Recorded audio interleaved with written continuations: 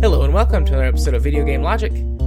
Today's episode was recorded on April the 30th, 2019. I'm your host, Gaming Psychologist, and with me, as always, the best birthday present I've ever received. Caffeine Rage. On today's show, we're going to be having the April monthly game club, which is Stardew Valley. We're going to be discussing our next game club game. We're going to be talking about the Sonic movie trailer that dropped. The U.S. lobbyist banned from EVE Online was found innocent. Notch has been excluded from Minecraft Anniversary for, quote, comments and opinions. The fan-funded Skyrim multiplayer mod may never release as devs, quote, don't owe the community anything. We will discuss our next game night on Community Corner and have a Discovery queue. Timestamps will be in the show notes following their respective topics. Good evening, Rage. Hello. Hello. Yeah, so I'm just going to go ahead and get this out of the way. Today's my birthday, as in day of recording. Nobody, needs to send me any presents or anything, but that was where the birthday line came from. I was very happy at work today, actually. Almost no one realized it was my birthday, even though I've talked about it some before. A couple people have asked me, and it's come up my age, because I'm in my late 20s, and in, I don't know, a relatively high up or professional position. I don't know exactly how to say it because I'm not like anybody's boss or anything. But whenever you think of a therapist or a counselor, you typically think of someone older, I think, just based on what popular culture has told us. And so everyone thinks... And also has a fixation with cigars. Indeed. But everyone thinks that I should be in my 30s, and they're like, how old are you? And I tell them, and it's like, oh, you're just a baby. And I'm like, yeah, I get that around here. But anyways, I was very happy that a lot of people have forgotten. Because even though I've talked about it for 2 minutes now, I typically don't like to make a big deal out of my birthday. And that's pretty much all I'm going to say about it. And move swiftly on to... astute listeners may have noticed that we didn't have any games played on the topics list this week. And that's because outside of Stardew Valley... we didn't really play anything. I played a little bit of... I did I did play a little bit of other things. My usual Warframe. I did some playtesting on a mobile game, but I'm under an NDA for it. Yeah. That was a paid playtest. That wasn't for me to do a review on or anything. Trust me. After they had the starter pack pop up for the third time in 45 minutes, no. Mm-hmm. No. Right. And the fun part is they had a voice recording of me starting to get angry. Oh, fun. So, yeah, and then I played a couple of other games this week, but it was either stuff that just I usually play with my kid, which here lately has been Lego Marvel Superheroes and Stardew Valley, which we'll get into, and then that, Train Valley 2, the puzzle game I talked about last week. And then I played a little bit of EVE Online. Well, if you want more Lego games for them, there's a Humble Bundle going on right now that just launched. Ooh, I'll have to go check that out later, either tonight or tomorrow. Harry Potter 1 through 4, years 1 through 4, and Lego Batman for $1. So he would connect to Lego Batman. I'm not sure about Harry Potter. I give him a couple years. Yeah. Because we actually have some Harry Potter Legos, and he doesn't really care. Because to him, they're just Legos. But the ones that we have that are Star Wars, and I've got a few superhero ones. He knows superheroes, and he can identify quite a few of the Marvel superheroes, because we're a Marvel household here. So he gets on with those. But yeah, he doesn't really seem to care about Harry Potter. We've just never really introduced it to him. And I think he's still a little too young to understand it. Mm-hmm. So. Then let's see, there's... the second Harry Potter game, Lego Batman 2, DC Superheroes, the Lego Movie for Beat the Average, and then the $12 one is Batman 3, Lego City Undercover, which is sort of a GTA Lego game, isn't it? And Lego World, so there you go. Yeah. Yeah, only Lego themed. And I mean, the Lego Marvel game has got an open world. Once you get past the first few missions, it turns into an open world game with like a big central hub. And there's some stuff that takes place in New York City and a couple other big locations, but you know, it just serves as kind of a playground, and then you go on the specific missions. But yeah, I mean, that's the games that I have been playing this week. Also, I had someone else check in with me about Eve after last week's podcast. So thanks again, everyone, for having my well-being in mind. But so far, I have not slacked up on any of my responsibilities, either at work or at home. And I still played Stardew for quite a bit.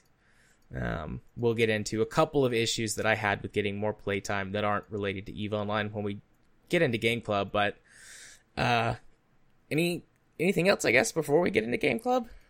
Not really. I mean, I played pretty hardcore for the last couple weeks.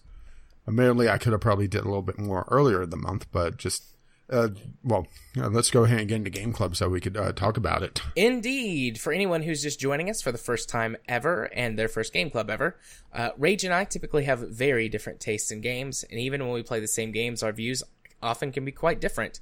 Game Club is a way for us to make sure that we actually play the same game at the same time and can talk about it at the same time. We announce it a month ahead and give our audience plenty of time to participate if they so choose, which we did have some audience participation this week, which we'll get to in a little bit.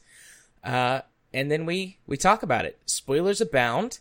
You might not think of Stardew Valley as having a big story, and I don't know how like big and important it is per se, but there is some story stuff, some events that we'll probably talk about that you might, that could be spoiled for you based, if you want to completely go into it without any idea of what to do and sort of learn the game as you go, which was how I approached the game.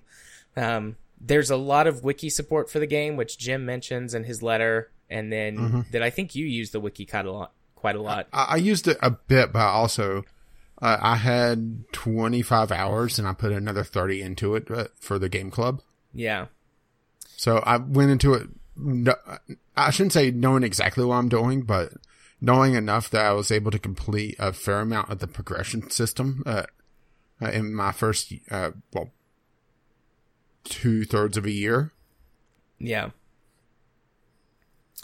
So, just for anyone who maybe doesn't know, what is Stardew Valley, Rage?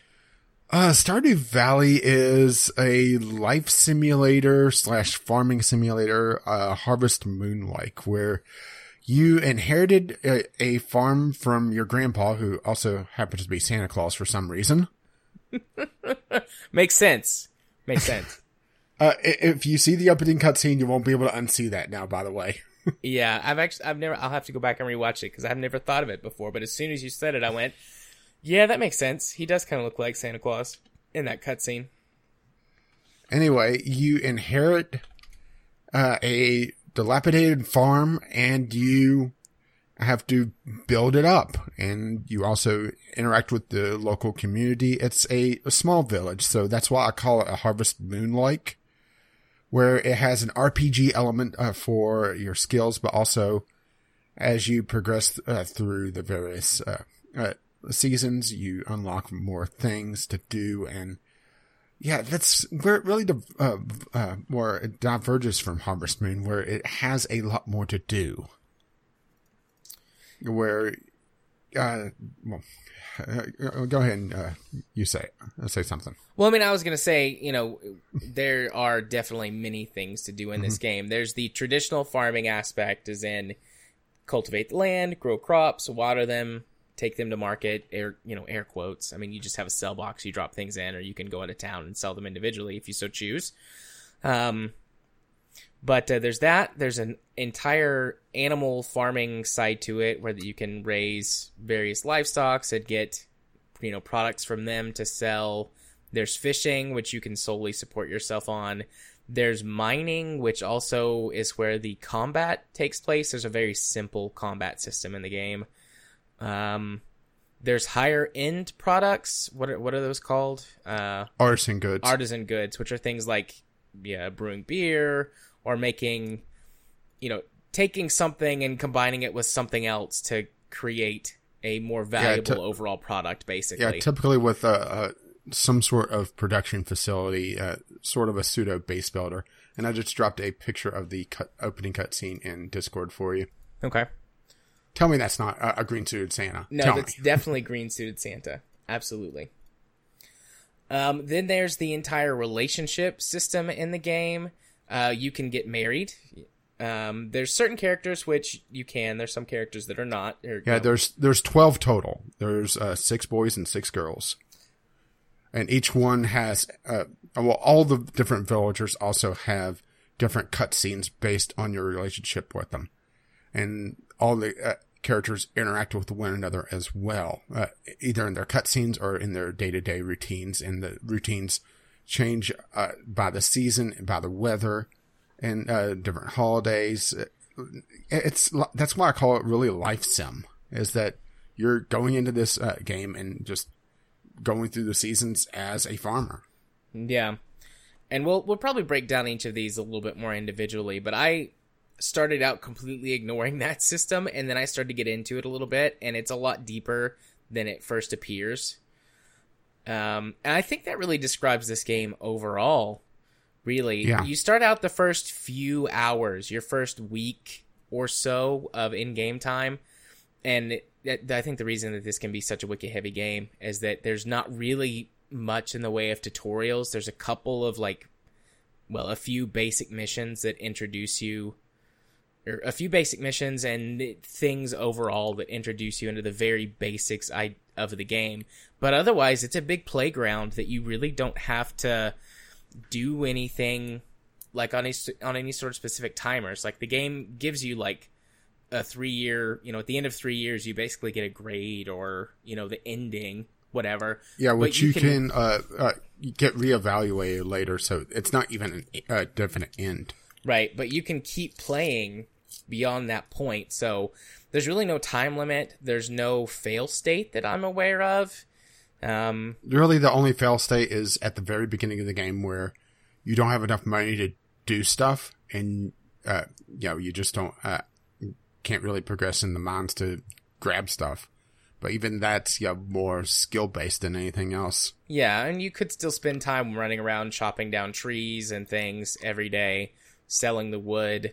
I mean, there's not a lot of money to be made in that, even with the, what was it called, the lumberjack perk that gives you 50%. Each of the skills has 2 sub professions. At level 5, you choose a top end skill, and then each one of those has 2 sub skills later on. Yeah. Fishing may focus more on crab pots, which is something that you leave in the water and then come back to once a day, or focus on catching fish actively with a rod and reel. Mm-hmm. And each one has their perks. Some of them are a lot better than others, and some of them, the choice doesn't really matter. Yeah. But there's also a way to respec later that you unlock in year 2 or so, assuming that you're progressing at a decent clip. And speaking of the progression system, there's actually 2 different progression systems. Yeah, there's 2 main progression systems, and one of them is more along the lines of, I think, directive. So there's a little story beat that it introduces to you very early on. There's this community center in the town that's very worn down. Well, I would say even the opening cutscene is more important for the story as well, is that you get willed this plot of land by your grandfather, and you don't go to it immediately. And you're given a letter basically saying, whenever you feel like life is beating you down too much, open this. And you're working as a programmer in this overlord corporation scenario where every cubicle has a camera beating down on you. Yeah. And you quit your job and you go to the Stardew Valley to take up your life, or your new life as a farmer. Yeah. And that's actually important for the progression systems. What do you mean that's actually important for the progression systems? It's the same company. Oh, yeah, it's JojaMart. Yeah, I noticed that. Yeah, totally not Walmart. But there's sort of 2 main progression systems, and you get introduced very early on. There's this community center that's run down, dilapidated, and the mayor of the town wants you, if you can, to fix it up. and there's another story quest that takes you to meet a wizard, and there's some like little ghosty guys or spirits of I'm not 100. I always call them sprites, but yeah, that inhabit the forest or that inhabit the area, and basically, if you are one with nature, you'll know how to fix it up. And then you go back to the community center, and you can see like these little glyph thingies on the floor, and it calls them packs, and it asks for specific stuff that's tied to each season. So like bundles, bundles. And it'll be some crops, some fish, some, just different things. Well, not necessarily tied to seasons, but also professions. Like the boiler room has one tied to exploration in the mines, getting different gems and that sort of thing. One that's tied to just to killing monsters in the mine. So if you get the other stuff via the fishing system, which you can, you have to get those another way. Then there's one that's just some metals, a gold bar, a silver bar, or a gold bar, an iron bar, and a copper bar. Mm. So they're not always tied to seasons. They're sometimes tied to locations or particular skill sets. But that's not even always the case, because later on you unlock secondary bundles that boost the friendship with everybody in the town. That's tied to a particular profession. So, a person that works with a lot of cloth in town, once dies, and some of them are forged, some of them are actually made via the artisan skills. I think one is made through a brewing barrel, and then some are just collected from animal products. Yeah. So even then, it's not exactly a set rule, but it's more of a directed experience where you're given a set of goals and said, okay, have at it. But really no time frame to complete things. But there's pretty substantial rewards for doing so. The other path to progression is through JojaMart. So the mayor tells you when he's going through the community center stuff, if one more person gets a membership at the local JojaMart, I'm just going to sell it. And you're that last person, that deciding factor. Of course you are. So I went, immediately, not immediately, but very early on, I was like, I don't want to do all this gathering stuff. I want to go get the membership with JojaMart. And then you can just get everything for money. So, you buy your membership. The community center is turned into a storage warehouse for their products. And then all of the main upgrades can just be purchased for money, or the main projects. Like there's a bridge to replace, the bus to fix, the mine carts to repair, and a few other things. And those use the bundles to be fixed in the, A path, the nature path. But then everything's just fixed with cash in the JojaMart path. Let's go with the community path versus the corporate path. Ooh, that's good. I like that. Community versus corporate. So there's none. I didn't get much progression in the JojaMart path. Excuse me, because it's all money related, which I was starting to bring in some good money. Towards the middle of summer, I had found a pretty good routine.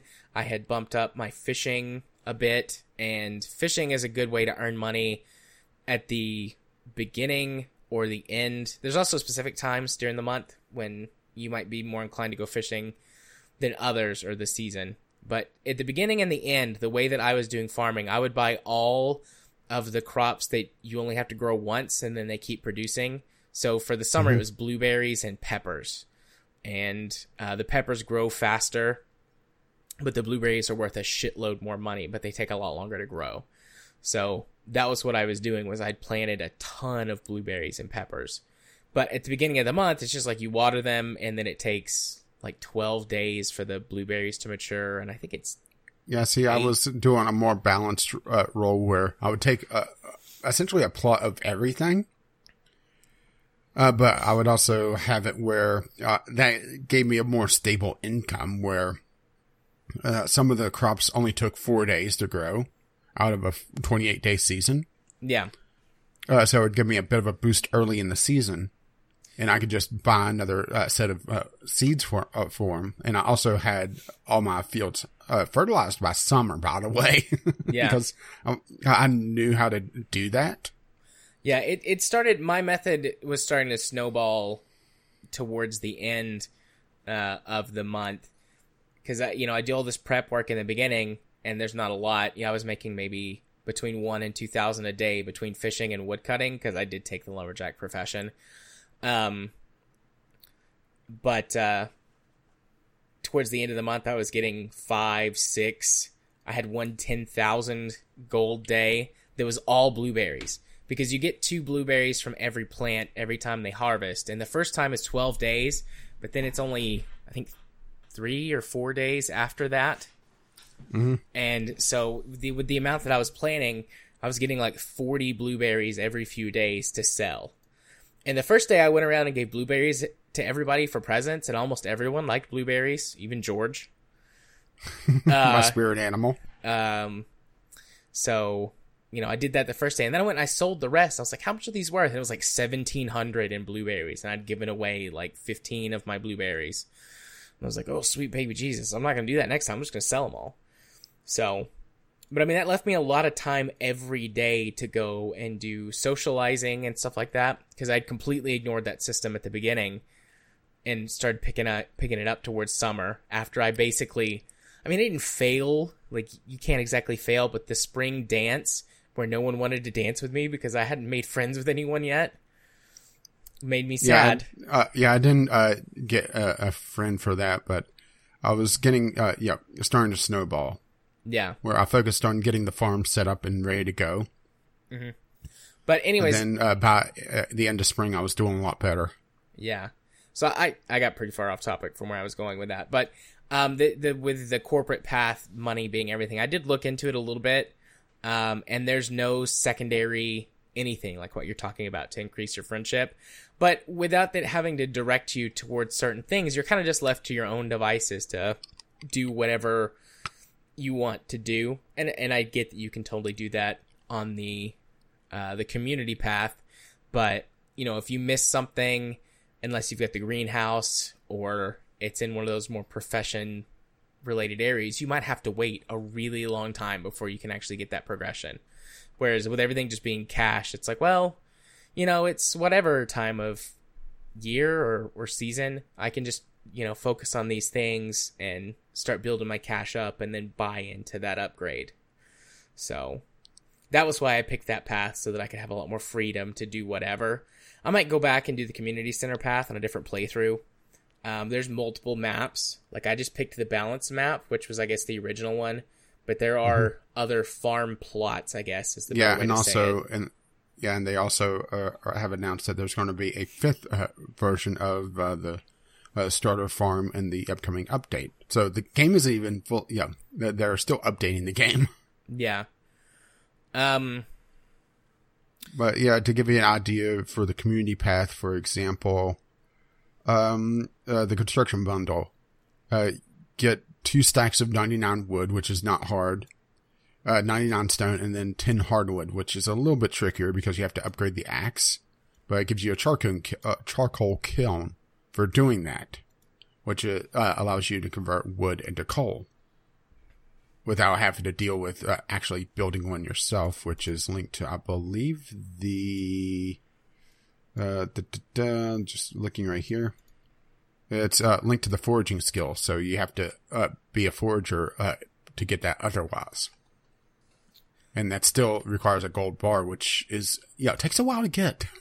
Yeah, I haven't seen any gold at all. Oh, I'm rolling in gold. Nice. Gold! So, but that's as far as I got on the progression system. Jim didn't say in his email, when do you want to read his email? Yeah, let's go ahead and read it and get a few points out of it. Okay. So I've got it pulled up here. Stardew Valley is the first Harvest Moon type game that I've played. It was a bit of an adjustment coming from Farming Simulator, which might as well be called Farming Equipment Simulator. One of the YouTube videos I watched said there were a lot of people who stopped playing after a few hours, only to pick it up later, and got hundreds of hours. I can definitely relate since the game takes some getting used to in the first few hours. I found the game benefits greatly from referencing the wiki. There are a lot of basic things that it doesn't tell you, like how much anything is worth before you sell it. It's definitely possible to experiment and learn that way, but due to the opportunity cost in the game, it could end up costing you a lot of time. If you need to wait until the next year in the game, that could be close to 30 hours of gameplay away. The game definitely benefits from mods, particularly the UI info suite and automation mods. There are tons of mods that improve quality of life of things or expand the gameplay. It's definitely worth checking them out and adding the ones that look interesting. I'll skip talking about the early game since that's probably going to be covered adequately in the podcast. I made it until the early fall of year 2. The second year of the game plays out very differently than the first year. I was able to build a bunch of sprinklers to take the burden of hand watering crops away. I also had more activities like tending to animals, creating artisan goods, and generally managing quite a few more crops. I had a lot less time for fishing and mining. I put off getting into the artisan goods, which was definitely a mistake. They sell for a ton more than base crops, and scaling up production takes time due to tree sap requirements. It would be wise to invest in tree tappers earlier, so you can start brewing and preserving earlier.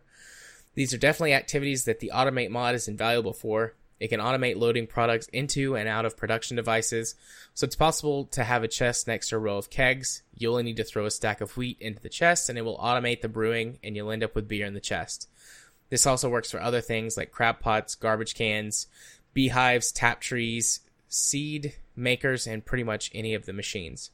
There's definitely a good amount of gameplay left before the in-game content, whatever that is. I can see how people end up playing for hundreds of hours. I would like to get through at least a few more in-game years eventually. Regards, Jim. And then he lists his mods out, which we should probably include in the show notes for anyone who is interested in a list to sort of, I guess, dive into. Yeah, I ran a couple of his, but some of them are smaller versions or more directed versions than what he was running. Yeah. But yeah, I definitely see where he was coming from, especially with the early game stuff. So let's go ahead and talk about early game stuff, and because we didn't really cover adequately on the podcast yet. Right. Okay. This is a game that snowballs quite a bit, and he is right that there's quite a bit of a hump to get over because you're given a plot of land that's completely grown over, trees everywhere, rocks everywhere, and one package of parsnip seeds and some basic tools, and told have at it. And Yep. I understand how it could be very daunting, and that's why I kind of like the community path, is that it gives you kind of a nudge on a direction to take other than just, slowly taming all the wild growth that's on your farm. Because I definitely understand how it can be very tempting to do that. Yeah. With me, at least the way I tackled the early game, I spent the first few days chopping down trees, busting up rocks, and cutting up grass, and selling lots of stuff that I got. Not everything, because I was like, well, some of this stuff is definitely going to be useful for crafting. And I learned as I went. I specifically avoided the wiki because I wanted to, and mods, just because I wanted to get the, I don't know, intended experience or pure experience or whatever. Just like, I didn't want to fast track myself. You want a sense of pride and accomplishment. Yes, exactly. No, I just wanted to experience the game completely raw. That way I didn't miss anything, because I played Stardew a little bit before, nowhere near as much as you, but only a few hours. So, the early game I spent doing that, and then the farther I got, I started to learn things, and I cleared out areas, and I've planted rows of trees like I said, I took the woodcutter profession, and I like to sing the Monty Python Lumberjack song in my head and cut down trees. Probably not the most efficient way to make money in the game, honestly, but I like it. I find it soothing. So just that thunk, right? Yeah. But anyway, so yeah, the early game, you've got this massive overgrowth on your farm plot, and really very little to no help in the way of guides. Like I said earlier, there's a couple of basic missions that you're given a thing of parsnips and told to plant them and grow them, and you get a couple letters in the mail that are like, hey, come see me or hey, new person, come see me at the beach at the fishing shop. And you get introduced to fishing and, a couple other things like that where someone wants you to come meet them. You get a couple of small quests from people delivered to your mail. That's like, what is she? Carpenter? Robin? Yeah. Yeah. The Robin, the carpenter, loses her axe. And so it sends you to a part of the map you might have not been to, where that you see the animal farm and then find the axe and take it back to her. There's a mission to go meet the wizard, which happens after you see the sprite at the community center. A few other little things like that sort of open you up to the game world. But otherwise, I don't think it tells you, like, hey, talk to people every day and give them presents to build up a relationship. Well, it does tell you to introduce yourself to everyone. It does do that. As a quest. It took me until the end of spring or the beginning of summer to actually complete that quest, because there was one person I had never seen wandering the streets of the town. It's Demetrius, and he hangs out up towards the playground, at least on the routine where I've seen him in town. And he was the only one I had left, and there was one of the festivals, and I walked up to him, and I was like, you're the person I don't have. So I talked to him, I saw his name, and then I scanned the map looking for the house where Demetrius lived. And then I went and I stalked his house until I found him at his house. Which he's married to Robin. Mm-hmm. So. But anyways, you get 100 gold for that quest. And I assume it's meant to be completed in the first couple of weeks. But like I said, it took me until I think the last week of spring. Because it was after the final festival for the month, or for the spring season, that I found him. Yeah, I was able to get it done a little bit easier, but I also ran a mod that showed me NPC locations. Yeah. The early game, though, is filled with the most tedium for the least amount of reward. Chopping down trees, breaking up the rocks for basic stone and things like that is worth almost no money. Parsnips grow relatively quickly, but they're not worth hardly any money. They give you almost no energy back if you choose to eat them, which that's something we haven't talked about. There's an energy system in the game. You start out every day at 6 a.m., and as you do things, chopping down trees, watering plants, fishing, like almost everything except walking around and talking to people, and then swinging your sword. And the side doesn't take energy. Oh, I thought the side took energy. No, I was wrong on that. I thought it did at first, but it was one of those things I never really paid attention to. Oh, okay. But, those two things don't take energy. But otherwise, everything else you do takes energy. And so it drains down, and it gets to a point where it says you're, nearly exhausted, which means you better stop or eat some food or something to replenish your stamina. Because if you go into the exhaustion zone, like, you can keep working once you become exhausted, but your character moves 50% slower. And at the start of the next day, you'll only have 50% of your max energy as opposed to 100%. And also, if you go to sleep too late, you don't regenerate all your energy if you're too low. Isn't it after midnight? You don't get... after midnight, you don't regenerate completely to full if you're low. And then after 1 a.m., I think you collapse. Yeah. And if you collapse, you get, you wake up in your bed with a note that says... from the doctor, who's like, hey, someone found you collapsed and brought you to the clinic. You should probably go to bed sooner. Here's my bill. Mm-hmm. Which, thankfully, that's not very much.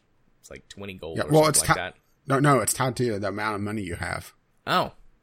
Well, I was nearly broke when that happened, so there we go. Yeah, I think it has a cap of 10,000. Okay.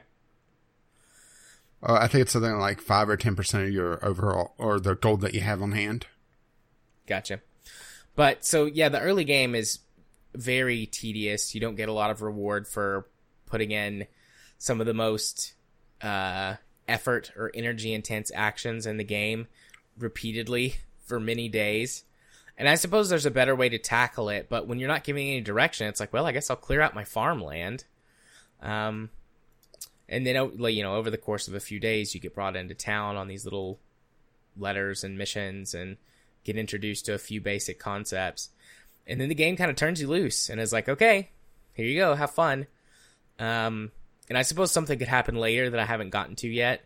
But I think after the Wizard is the last time that it sort of holds your hand and is like, hey, here's a thing to check out. Because that's the Wizard's yes and no, because you are still given story quests, and in the winter they start to ramp up to a more, I don't want to say overarching story, but sort of like a little mini storyline as well. And I just started to get to it. Mm-hmm. So I can't really talk too much about it because, I didn't, too much into it. But also know that later on you start, things also start to change because, in the second year, you're given more crops options, basically because the storyline is because the farm is being revitalized, you're kind of boosting the local economy. So the local merchant is able to offer more, seeds, and Jaja Mart, because, their dicks are trying to undercut them. So they're offering the same things at a slightly cheaper price, but it's also further out of the way. So, yeah. Yeah. I read the when I was reading on the progression for Jaja Mart, they were saying that everything's more expensive unless you buy the membership, and except for a couple of things, everything is actually the same price as Pierre's store. Yeah.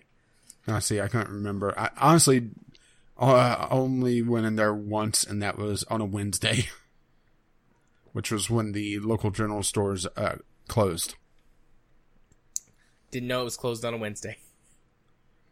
Yeah. There's a lot of the people's schedules that I haven't quite figured out yet, because I just started doing that, and I really didn't go into town a whole lot and for a while because I was just spending every day farming or mining or whatever. I just drop all my stuff at the box in the sell box at the end of the day and then go to bed. So I wasn't going into town a whole lot for a while. The other thing that I think that sort of really opens your eyes to the larger aspects of the game early on are the community events, or the community festivals. Is it the holidays? Yeah. Is it 2 a season or is it 3 a season? My brain is just failing me. Differing. Okay. Because spring has 2. Let's see.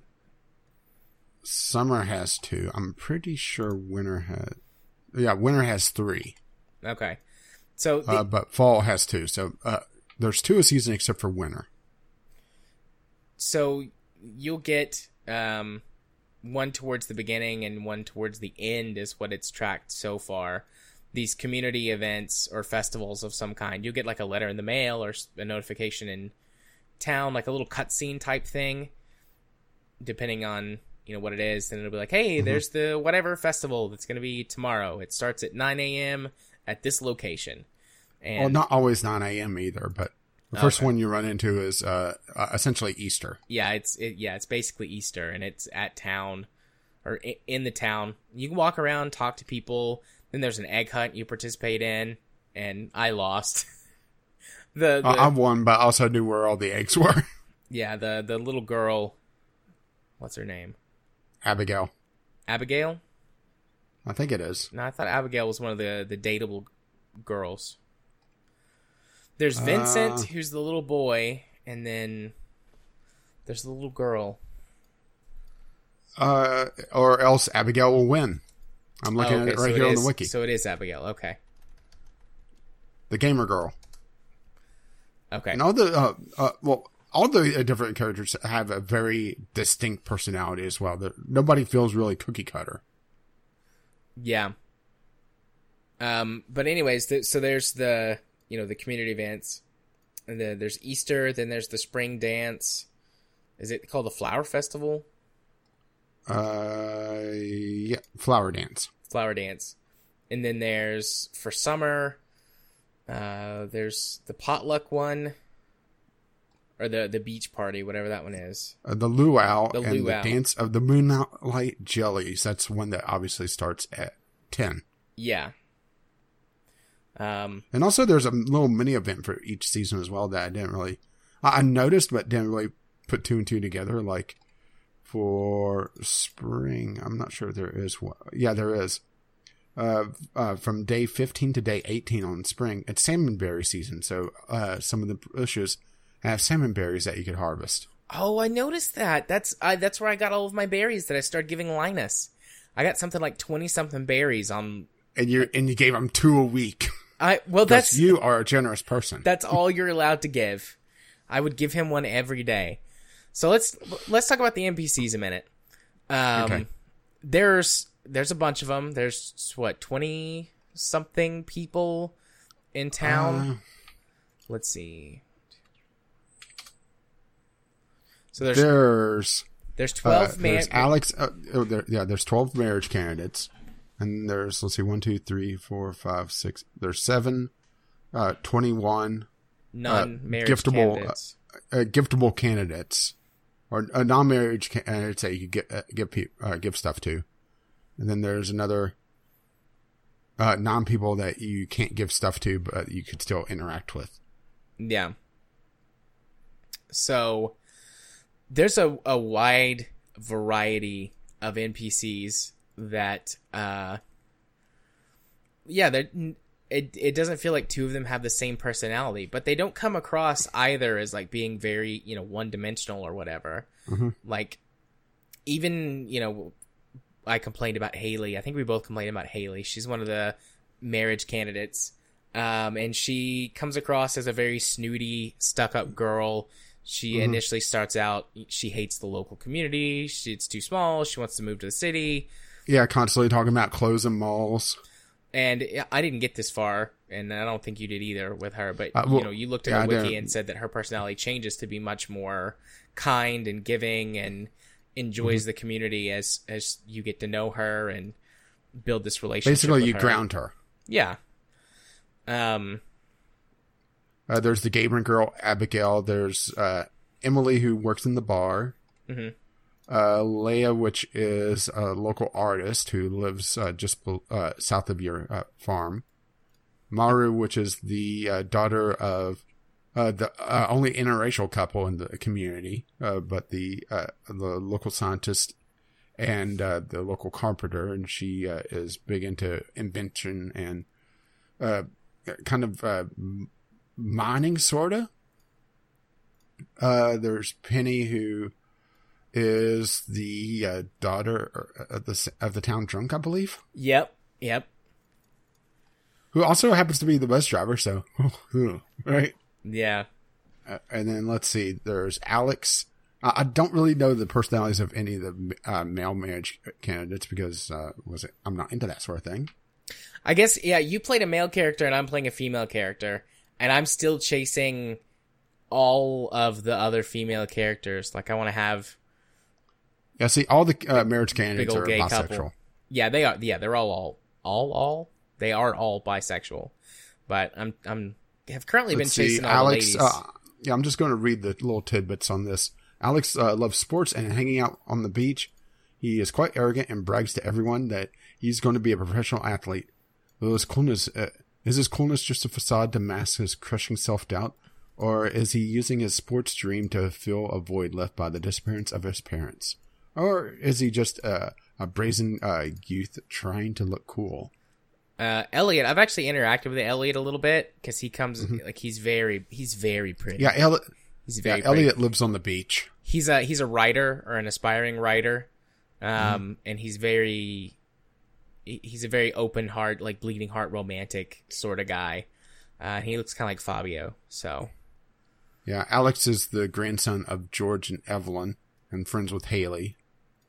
Harvey, which is the town doctor. Mm-hmm. He comes across like a dad. I don't think he has any kids, but he just seems like a dad. Mm-hmm. And I kind of like that. I'm kind of getting into Harvey right now. Like I was gonna. Well, we'll talk about that in a minute. Let's go ahead and get to the rest of them. Sam is kind of like a punk rocker kind of guy. Sam is an outgoing, friendly guy who is brimming with youthful energy. He plays guitar and drums and wants to start a band with Sebastian as soon as he has enough songs together. However, he does have a habit of starting ambitious projects and not finish them. Then Sebastian is a, cause I've talked to a lot of people. I'm trying to do this stuff in memory instead of looking at the wiki. See, I'm cheating with the wiki. He comes very much like a nerdy goth guy is how he comes across. It's sort of emo as well. Yeah, he likes to hang out. Whenever it rains, he goes down to the beach and stands alone on the dock and watches the water while it rains. He's very brooding. Talking about Darkness, his old friend. Indeed. And then there's Shane. Shane. Let's see. I haven't really interacted very much with Shane. He's very Let's see. rude. I'm renting my room from Marnie at a really good price. It's small, but I can't complain. If I could reset my life, maybe I'll start a chicken farm. Only free-range eggs, of course. So hippie. Yeah. I think he's also an alcoholic. He spends all of his every time I see him, he's in the bar. Yeah, he loves beer, hot peppers, pepper poppers, and pizza. So. But he also works at the local store, the local Jaja Mart, so. Which character did you, or characters? I ended up with Maru, actually both my playthroughs. The first time it just happenstance that I had 3 out of my first 5 or 6, local NPC or local, store quests. That is one way that the game does try to direct you is that, the, local, general store will post a wanted ad. The local blacksmith may want to examine some ore, go round up some ore, bring it to him. And depending on the quest, it may, you may be just selling it directly to the person, or they may just be, okay, that's copper ore, all right. And you get to keep it, and they give you some money and, some, relationship. My first playthrough, I ended up, with Maru just by happenstance because, the first 3 out of the first, half dozen quests were, tied to either Maru or near her. And I ended up talking to her anyway. And the second time it happened pretty much again.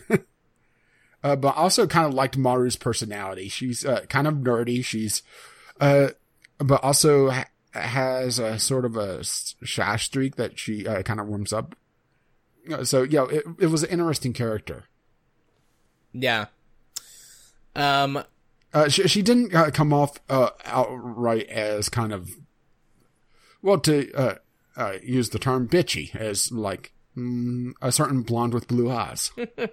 So I started out trying to date Haley, or trying to build a relationship with Haley, partly because she was very pretty.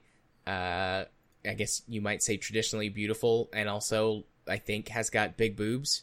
Hard to tell, but my headcanon is that she has big boobs. But then, her personality, I was kind of I mean, I'm sure that you change and become easier to deal with as time goes on, but I don't really want to invest in this. And then the next character that I started to build up a relationship with was Penny, kind of by accident. She hangs out a lot of times up near Linus's tent, which I'll talk about him shortly.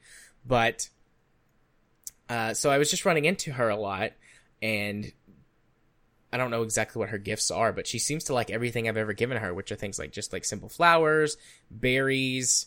Well, there's different levels. So, she likes dandelions and leeks, but she loves diamonds, emeralds, melons, poppies, poppy seed muffins, different, cooked platters as well. So, but there's also things that will, her feelings she absolutely hates beer. Can't imagine why. Yeah. Yeah. Makes sense. But, she hates pretty much anything alcoholic looking at this. Yeah, she liked all of the gifts that I was giving her. And so I started to get, the little relationship hearts with her the more that I had talked to her. And I liked her. She just seemed very down to earth in her conversation, and things like that. And there were a couple of other characters that I also like. I liked the gamer girl, Abigail, but I haven't really invested too much time with her. And then I started running into Leah a lot. Also just sort of randomly on my travels. So I've been building a relationship with her. But then I had a conversation with Harvey at, I can't remember if it was one of the events or if it was like at the bar and like a little thing popped up with somebody, but he was talking about how that, and this has come up on more than one occasion, how that he's really struggling with the clinic. He doesn't get enough patients. He doesn't make really enough money to support himself. He's lonely all the time. And I'm like, oh, you're just like a really sad single dad. You look kind of like a single dad. And I mean, I personally have a thing for like dads. So it's like, okay, I think I'm starting to like you a little bit, and I want to pursue a deeper relationship with you too. So I'm kind of between Penny and Harvey. I mean, I like Elliot. I like the way that he looks, but none of the other guys have really seemed all that interested to me. I'm not big into sports, so Alex never really stuck out to me. And then I don't talk to Emily. And I don't really ever go to the bar, so I don't talk to her very much. I know she's other places, but, you know, that's where she works. That'd be the easiest place to go find her. So that's where I am with all the romantic relationships. The non-romantic relationships, I don't think we should go through all of them like we did. But who is notable to you? I know one right off the bat, but yeah, George, of course, but also Linus. So let's go ahead and get Linus out of the way. So I love Linus. I have a very strong heart for him. He's a homeless man that lives on the north side of town behind Robin. Yeah, sort of a wild man as well. He kind of he lives in a tent and forages for a living to make, well, not really ends meet, but to survive. Yeah. And, I mean, my profession is a helping profession. I work with that population in the real world. And I just saw Linus and just, like, my heart sort of melted for this video game character. Yeah, especially his first event, which isn't even technically a hard event. At 0 hearts, basically you talk to him 5 times or give him something, and it triggers an event that I actually told you to go trigger. Yeah. Yeah, because I didn't realize you have to go to town at nighttime, and you find him looking through all of the trash cans for food, and there's an interaction with, is it George? Yeah, it's George. Who tells the raccoons to go away, or he wants you to shoo the raccoons away because he didn't realize it's Linus. Mm-hmm. And then you can talk to Linus, and you can be nice to him or mean to him, and, you know, I assume you could get different outcomes, but I was very kind to him. And then the guy who owns the bar, what's his name? Gus. Gus comes out and is like, Linus, I know what you're doing. I don't want you to go hungry. Please have some food. And I was like, oh, Linus. So I go see Linus every day and talk to him. Like, my kid loves to play this game, loves to watch me play. He played with me for probably a total of 8 hours on this. And, you know, I'll get a little bit more into that later when I'm talking about my playtime and stuff. But every day he was like, he got to where he was like, are we going to go see Linus today? And I'm like, you bet we are, buddy. I almost said, you bet your ass. I didn't say that to my kid. But in my head, I'm thinking, you bet your ass we are. We're little dude. We're going to go meet him, or going to go talk to him. We're going to give him a present. And because he was homeless, like, I always just gave him food. I'd give him berries, grapes. And then once I got the kitchen, I started making him actual meal food to give to him. He got a lot of sushi.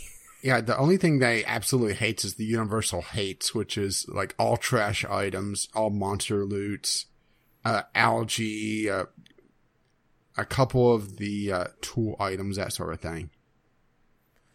Yeah. So. But yeah, his loves are, you're going to love this, all right? So he loves yams.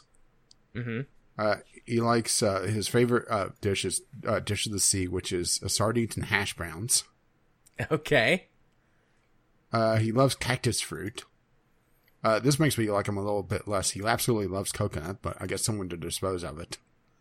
But his absolute favorite thing is a blueberry tart. That just amuses me. Nice. But yeah, so I started making him food and bringing it to him every day. Yeah, and I should say that there are different tiers give different amounts of essentially friendship points. So, yeah, neutral gives a little bit, light gives a lot more, love gives a lot more. But also, yeah, dislike is, a little bit of a debuff, I believe. And then hate is definitely a removal points. Yeah. But so yeah, I went to go see Linus every day, and I liked him, and I have the most hearts with him.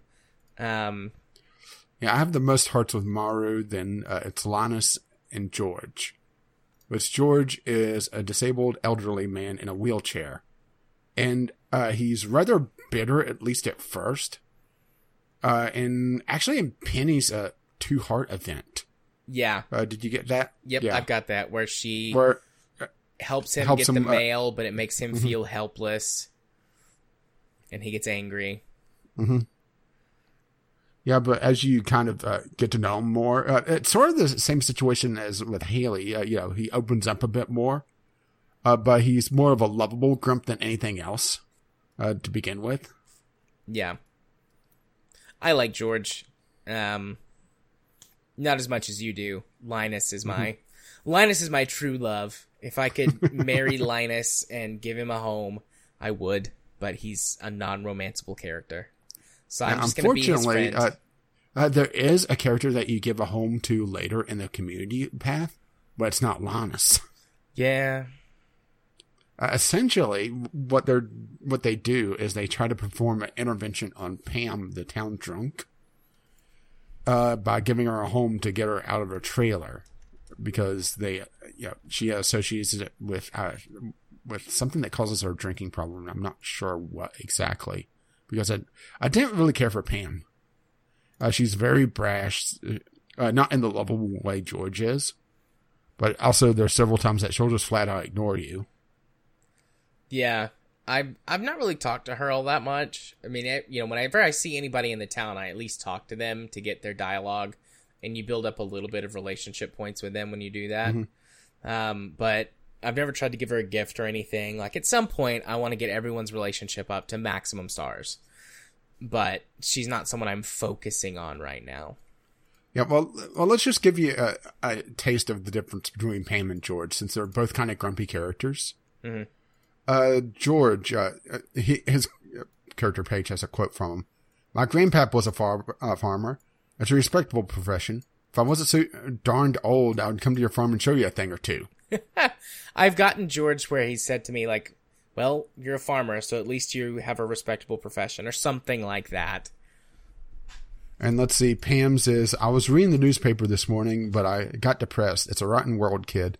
Keep your head screwed on right, and you'll make it through it in one piece. That's what my pappy always said, at least. Always used to say, at least. There's just a certain kind of bitterness that doesn't really translate to me. Pam's character portrait, too, is the one that's maybe the most stereotypical. Like, it looks like white trash. Yeah. Like, whenever I saw her for the first time... Well, that, or maybe the sports kid, you know? Sports kid. Yeah. But hers is, I think hers is the worst. Mm-hmm. At least from that perspective. Artistically, it's fine. But...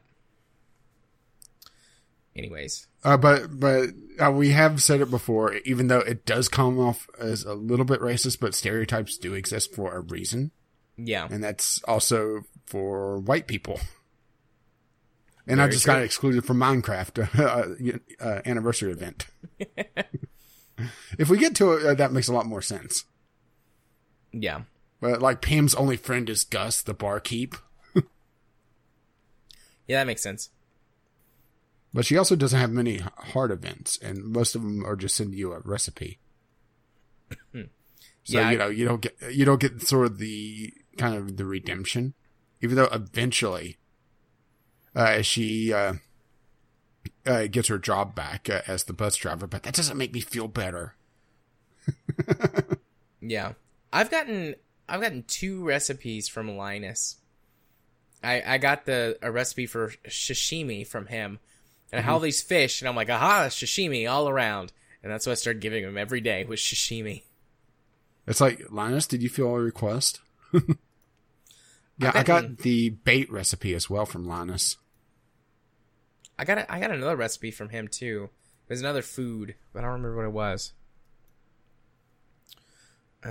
Fish taco? Yeah, fish taco. But I don't That's have supposed to be 7 hearts with him, but Yeah, I've got the yeah, fish that's a taco bug. recipe from him. Oh, okay. Well, I got fish tacos, so yay. Mm-hmm. Yeah, I'm just looking at Linus's 8-heart event, and it's so sweet. Robin, Linus, and the player appear in front of Robin's house. Robin offers to make Linus lunch, but he refuses, saying, "I had a great luck foraging today." Robin turns towards the player and asks if he has something to say. And you're just pleased that Linus is doing well, and he thanks you. And adds that he was worried that the player would ask him to move on to the farm, and says that he appreciates the player's respect for his way of life. Oh no, I want Linus to live on the farm with me. Yeah, well, even if you ask him, it has no effect. Robin becomes excited and offers to build a real cozy house for Linus, and Linus refuses, saying that he appreciates the kindness, but he lives the way he lives by choice, and he prefers to live alone in harmony with nature. He adds that he values his friendship with the player, though. Well, that's nice. I found it sweet, Yeah. See, you wanted to have him around, and he prefers his way of life. That's fine. I still want to have him around. I respect his way of life, and he can live it the way he chooses to, but I want him around. But, yeah, I mean, there's a bunch more characters, but those are the ones that I'm the most familiar with. I mean, I talk to everybody in town every time I see him, like I said. Yeah, there's one character that doesn't come back home until year 2, and he's a war veteran that's suffering from PTSD. Is that Kent? Because I'm looking at the marriage, or the non-marriage candidates on the wiki, and I'm like, I've never met this guy before. Mm-hmm. Yeah, that's Kent. Kent is a villager who lives in Pelican Town. He is away serving in the army throughout the first year and returns to live in town during spring of year 2. Let's see, I don't know if I'll ever get used to being back home. The peacefulness of this town feels like a mask. That's probably just me, though. Kind of stereotypical, But, yeah. Once again, stereotypes do exist for, a reason. But the fact that they included him in kind of a chillax game like this, says something. Yeah. Let's see. What else is left to really talk about? Kind of just the choice that you have, because you could go through it. You don't really have to treat this as a farming game. You said yourself you were treating it as essentially a lumberjack game for quite a while. Yeah. And the fact that it doesn't really punish you, I mean, it does if you go with the community route, but you're free to turn that off at any point until you complete the full route. Yeah. So in theory, you could get most of the way and build up your stuff and then, switch over. And, it doesn't really punish you for that. Yeah. Which I like about this game. It doesn't punish you. It doesn't, I mean, it does punish you if you stay out too late, but. Yeah.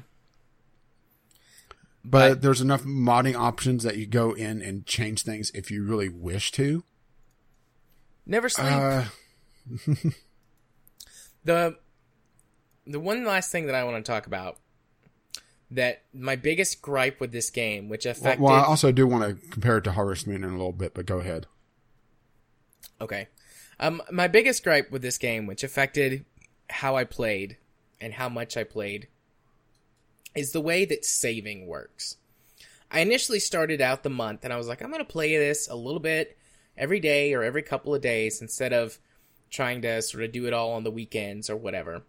The way that I game is mostly opportunity based, and then on the weekends is when I really pick a game to dive into.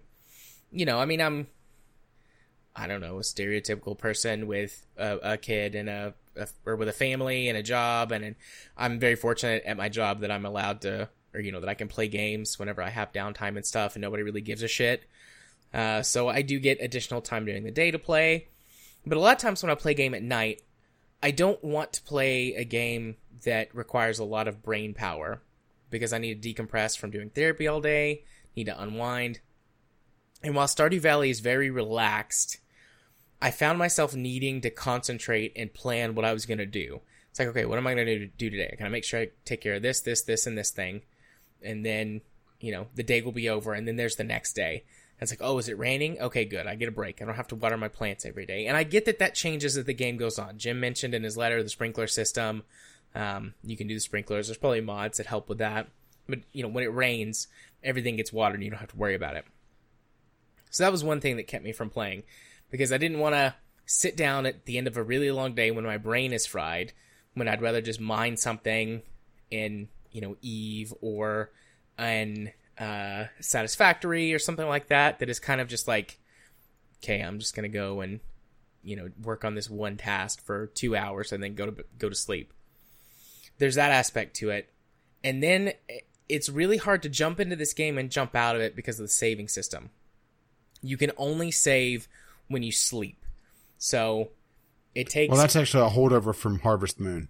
So it takes 15 to 20 minutes roughly to play through a day, depending on exactly how much you exert yourself and what you're going to be doing that day. Some days, like if you're going to spend a day in the mine, then you might get closer to that 20-minute mark or so, because you can push it till the very last second. You bring enough food with you, your energy can be kept up, so you don't have to worry about exhaustion. But if you spend a whole day in town running errands, like everyone goes to bed for the most part around 9 o'clock or so, and then it's dark and you can't do a lot. So, that day might end quicker. Or especially in the beginning, I was going to bed early a lot because I'd run out my energy. I wouldn't be able to do anything in town because I didn't have any money or anything to, anybody to talk to. And I had no food to keep my energy up, so I would just go to bed early, and that would make the days go by quicker. But, that 15 to 20 minutes, being unable to save in between that times just on a whim because I needed to quit, would mean that it's like, well, like if I'm playing at work, for example, I have lots of like 15-ish minute stretches where that I don't have to do something when like a client doesn't show up or I'm waiting on something for some reason. But like that 15-minute mark is kind of iffy for me. I might have to get up and go take care of something. I'm at work. Somebody needs me. I can't just be like, no, hang on a minute. I'm playing video games. I'll be there in a minute. It's like, no, okay, I'll go.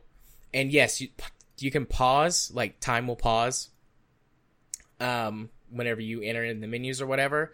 But still, when you come back, you've got the rest of that stuff to do to go through the day. So unless I knew I was going to have at least a half hour so I could guarantee at least one full day, I wouldn't play it. So there was lots of opportunity where I have played other GameCube games in the past, or would keep a game open and running on my computer that I could just, come back to and save or quit whenever and not be penalized for it. I lost a lot of playtime that way. And then when it came to playing it on the weekend or, at nighttime, like I said, the way that I sort of consume games throughout the week, the planning and concentration, even though it's not a lot, I have a very mentally demanding job. So when I get home at the end of most days, I'm brain dead. And I have to, reset. So that would keep me from playing it on the weeknights, which really left me the weekends. And I have said several weeks this month, during the episodes we recorded, like I didn't get to play games as much as I was going to this weekend because of, X or Y that my family did or something happened or whatever. So I got to play about 20 hours, and then I had an issue with Steam Cloud where that I lost like half a season's worth of progress. So my current playthrough is only at like 14 hours or 15, whatever I said when we first started recording. I don't remember what I said. But so I didn't get to play this game nowhere near as much as I wanted to, which sucks because I really like it and I found it very enjoyable. But, just the way that the game is, I guess, intended to be played or designed makes it a little bit hard for me to get into it lots of the time, just because of, I don't know if it's unique or not, but the way that I consume games and enjoy them. So I just wanted to talk about that because that came up when I was talking to Jim about this earlier today, and it's came up with you, I think, when we were talking previously about our play times and the progress that we had made. Because, on the weekend, this weekend and last weekend, when I got a lot more time to play games, I played it like 3 or 4 hours on Saturday and Sunday. My kid sat down and it was like, oh, what's this game, Daddy? And I told him, and he watched me play, and he got really into it. And like, I mean, my kid likes to play video games, but this is the first game I've ever seen him connect with. And he's like, oh, let's go talk to Linus. Oh, is that Haley walking down the street? She doesn't like this kind of present. You don't have anything that she likes. Maybe you shouldn't give her a present. And, you know, things like that. Like, he learned the different areas of the game and learned, like, what you could get as drops from the different monsters. It was like, my kid was really into this game. And I had an awesome time playing with him, too. But, you know, that left me getting about 12 hours in the last 2 weekends. And then that time, some of the time that I lost, you know, towards the beginning of the month was just gone. So, you know, my playtime was a little wonky on this one. And my progress is not what I expected or wanted it to be. Because I was closer to being on track with you. You were still, would have wound up a bit ahead of me. But I would have been squarely in the middle of fall of the first year if I hadn't lost all that progress. So, that's not really a mark against the game. Like, I don't like it any less because of that, but it just makes me consume it in a, I think, more unique way than many people would.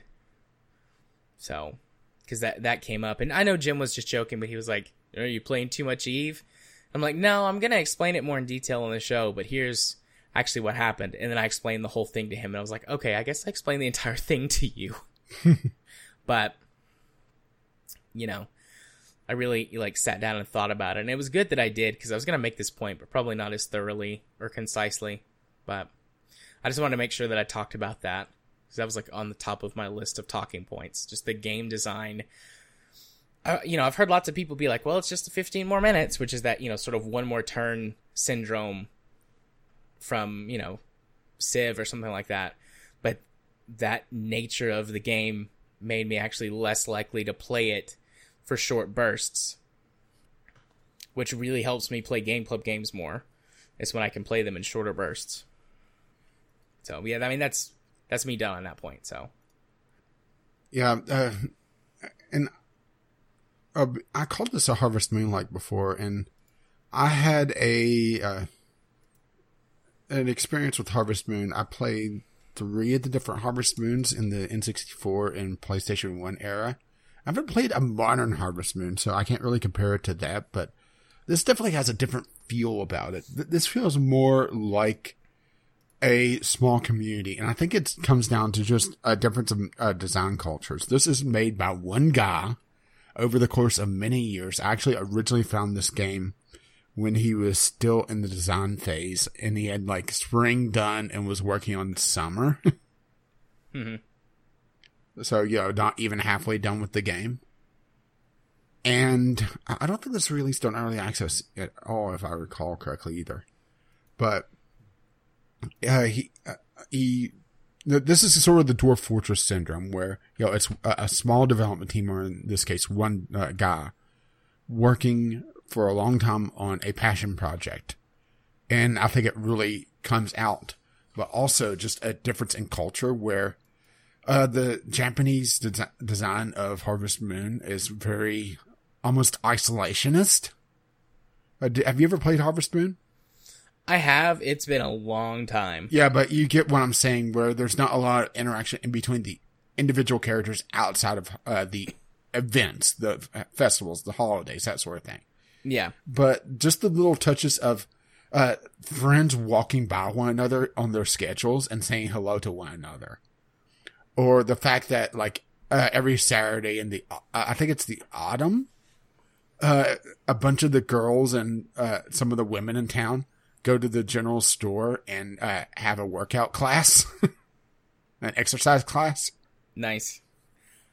You know, and it's just that little thing that makes it feel a lot more like a small community rather than, you know, a town. And that's where I kind of draw the difference between this, is that the community, you know, comes together and works together, while a town lives together or lives near one another. And that's kind of why I fell in love with originally with Harvest Moon, was that, you know, it sort of had that feel in a way, particularly some of the PlayStation 1 games, where they had a lot more disk space to throw at, individual interactions. But this has it in spades. And on top of that, all of the hard events with the different characters and all the little interactions between one another, like with Penny and George, where, Penny shows that she's a kind and caring person, and George feels helpless because of his disability and lashes out at people because of it, even though he feels bad about it after the fact. So having, those little heartfelt moments really sells this game to me, Yeah.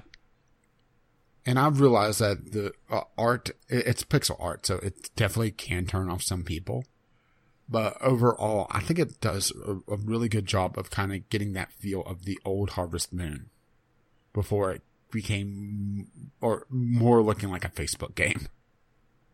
Yeah. And Jim was talking a bit about how this reminds him of what he feels like Farmville wants to be when he saw it pop up on Facebook a lot, back when that was a thing, right?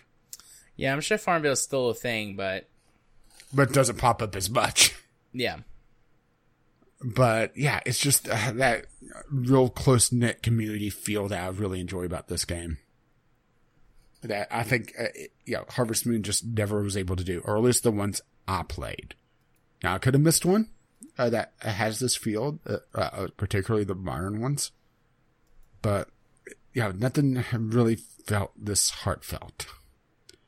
And it makes me look forward to his next project, because he has talked about Concerned Ape, the developer, because he did publish this through, and I'm blanking on the name of the company, eventually, for the consoles.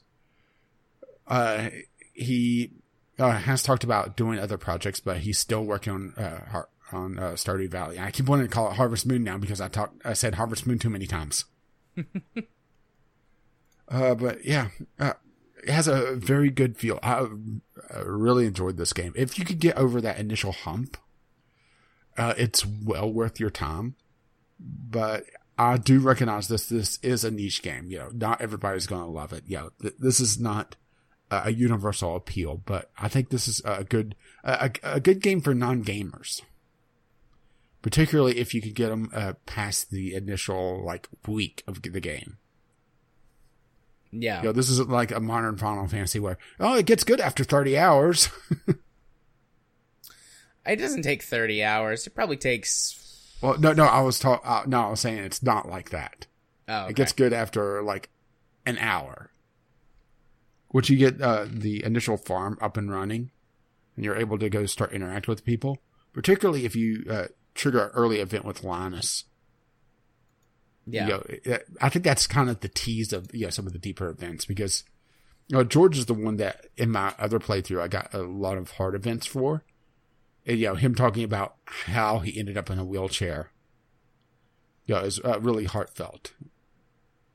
And plus, he's a fun character. Yeah. I don't think I have anything else to add. Ghost sent me a message on Discord saying that he was very sorry for being late, but he just sent us something on Stardew. So I've got it pulled up here, and I shall read it, and we will see if anything else comes of it. Stardew Valley is fun. It's a zen kind of game for me that allows me to satisfy my need for efficiency and production without breaking out the spreadsheets and calculators. It's also a nice touch that you're limited by the clock and have a finite amount of time before the day's over, so you have to prioritize what needs to be done for the day. The hard stop between days is also useful for stepping away from the game without going way overboard and losing track of time. That's a fair point that I agree with.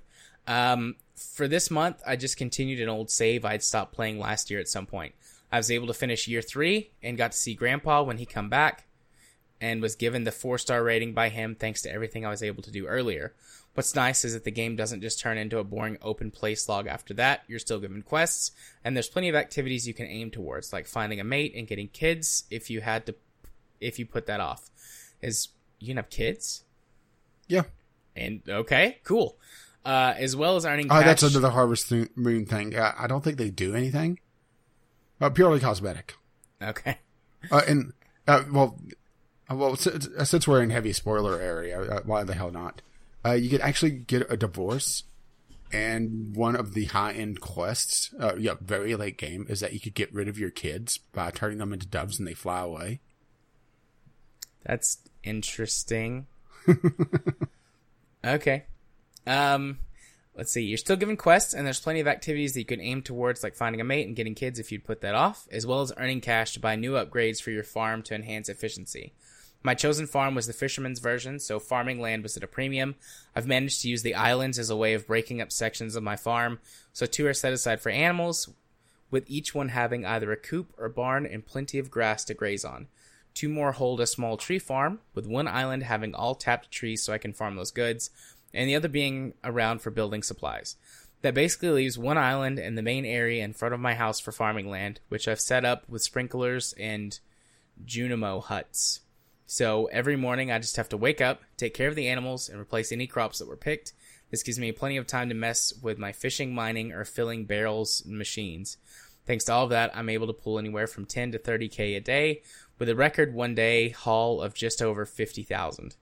All in all, it's a great little game, well worth the price tag, and aside from me playing it, my daughter plays it on occasion. She's logged at least 20 hours as well. I give it a rating of 4.5 giant turnips out of 5. Yeah, and that's something that we didn't really talk about, is that there are money sinks to progress towards, and some of them are quite expensive. I think the most expensive one is 10 million.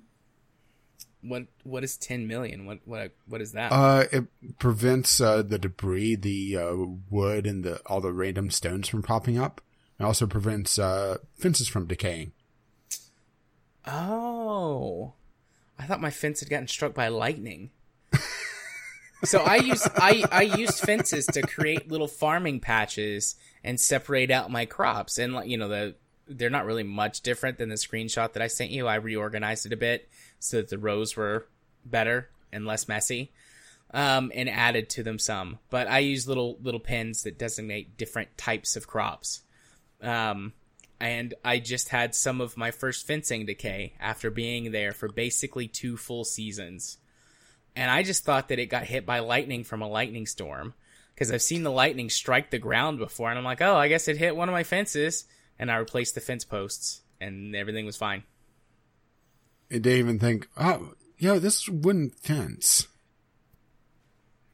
You can get stone fence too, can't you? Which lasts longer, but still decays over time. Gotcha.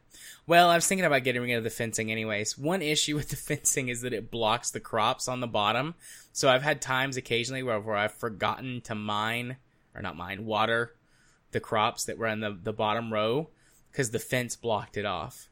The way I built my crops, and this is getting into sort of design philosophy, is I've upgraded my watering can twice. Mm-hmm.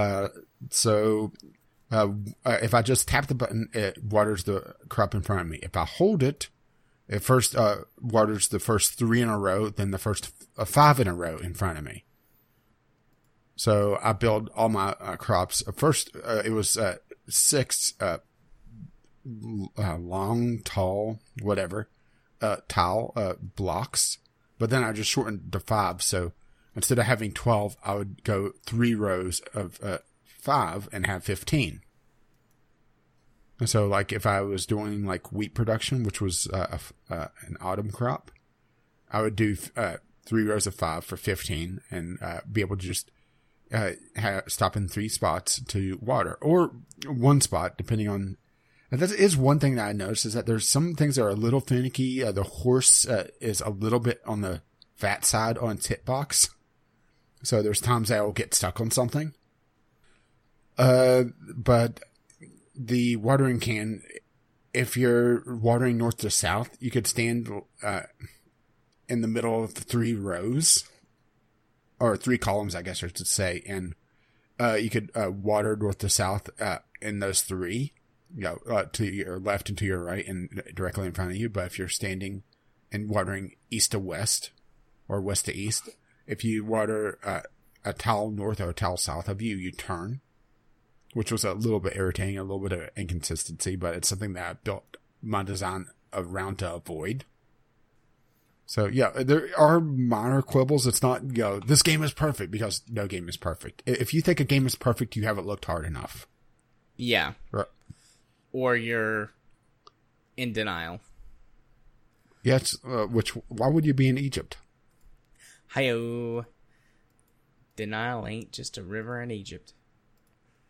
But yeah, I like Stardew, and I would recommend it to maybe not anyone. There's a certain group of players who I don't think would like this, but if you like any sort of management type games, if you're a fan of Harvest Moon or any other number of games that are similar to that, I think you'll like this game.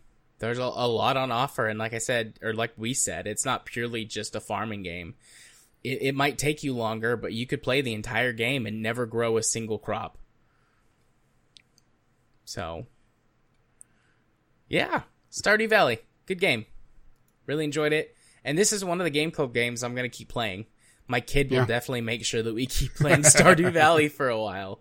So, yeah, this is probably going to be, if not replacing, supplementing Warframe as kind of my chillax, just play a bit game. Because Warframe has hit a point where I'm in between major content patches. So yeah. So on to our next Game Club game.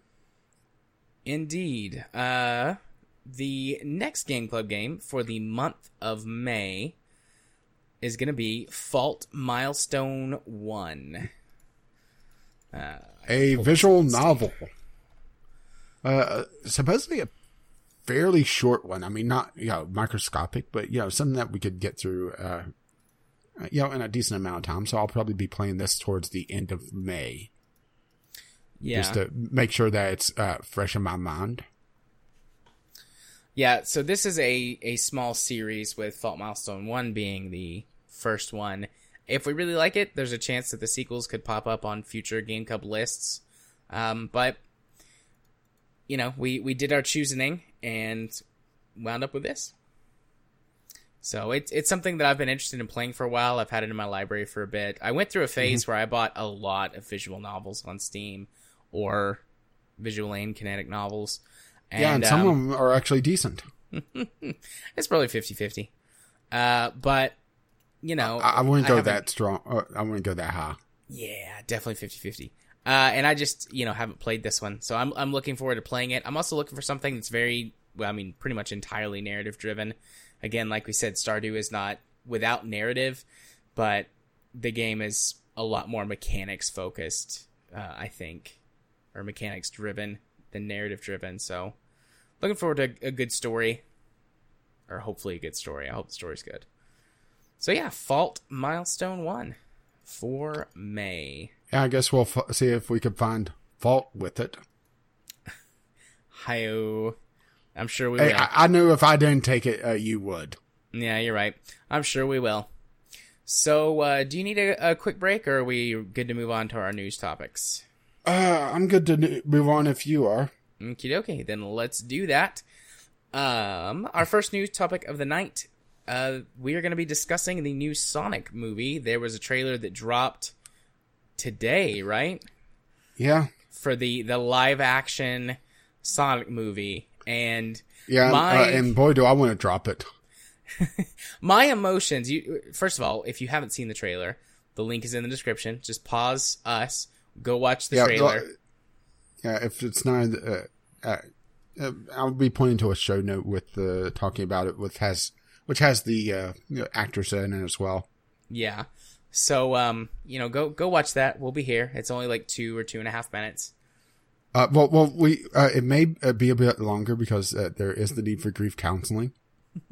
Well, you're in luck, dear listener, as I am a therapist. I can help you with that. Maybe we're talking about this to drum some business for you. My schedule is full 100% for 7 weeks. I'm good in terms of business. Wow, the Sonic movies really raked them in for you already. Yeah. But yeah, so you've had enough time to go watch it and come back and be like, why the fuck did those guys not just start talking about it immediately? So we will do that.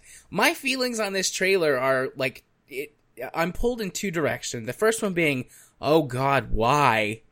And the second one being, I'm probably gonna like this in a so bad it's good kind of way. Well, I immediately tweeted towards RiffTrax asking, is it too early to make a request? Yeah. I mean, this looks bad. It looks so bad. But with Jim Carrey in it, which, which it's 90s Jim Carrey. It's essentially a bald Ace Ventura. Yeah. With no likability. Mustache.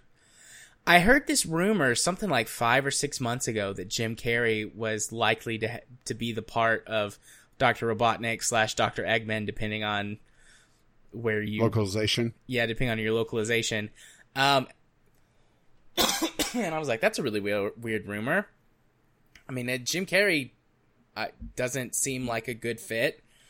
And you know what? He doesn't really seem like a good fit after seeing him in the trailer either. And it's not just the looks. Like, I know, Jim Carrey is very thin.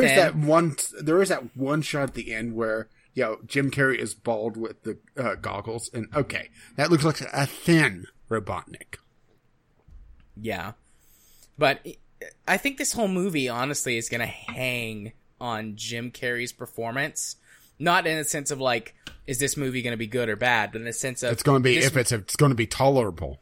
Yeah, is this going to be a, good, but because it's bad, or just bad because it's bad? Because if Jim Carrey is too much Jim Carrey, it will be unbearable. But if he's the right amount of Jim Carrey, it will make the whole thing just seem like a farce. And it could be funny. Yeah, which, based on the trailer, I think he's going to go way overboard. Yeah, I think so. This seems like Jim Carrey going full Jim Carrey. This is Jim Carrey up to 11. There's only a couple of other actors I could think to describe that way. And you would think this would be like a Jim Carrey movie, as in, focused on Robotnik because of how they cut the trailer. It's like, they have the movie and it's like, oh God, the only thing we could really show is like 2 shots of Sonic and all the Robotnik scenes. The Sonic CG monster is not too bad as long as you're not up close on him. Because the trailer like zooms in on his face and it's really disturbing. Like he could have the face of like a monster in a horror movie. And it's not bad if you've ever... Or I should say, if you've never seen the design of Sonic the Hedgehog. Yeah. I understand some of the concessions that they made with giving him 2 eyes instead of 1 eye with 2 pupils, and some of the proportions being a little bit different. I can get behind, they also went with CGI to be able to have a more unrealistic Sonic the Hedgehog, to be closer to the actual character. Yeah. This is like if they made Pikachu and Detective Pikachu more humanoid. Yeah. I mean, I can understand some of the concessions, but the face that like is trying really hard to be a person face. People are fixated on the teeth on Twitter. Oh, it's all bad. Like, yeah, it's just, why? Like, I'm looking forward to hearing sort of the publicity or the response to this film after it releases. Like, I'm not looking forward to the movie. I hope that it falls into the so bad it's good camp. But I have no expectations for this movie, and I'm more interested in the critical response and the response. Don't worry, I have expectations of the movie, and it's going to be all bad.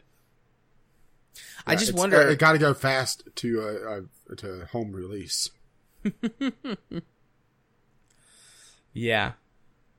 That's a good joke. I like that. But I know there's gotta be people out there defending it right now, like really hardcore. And I can't imagine doing that. Hang on. I'm want to go to Reddit. That's fine. I just had to mute and have a horrendous cough. Let's see. Grabbing a cough drop.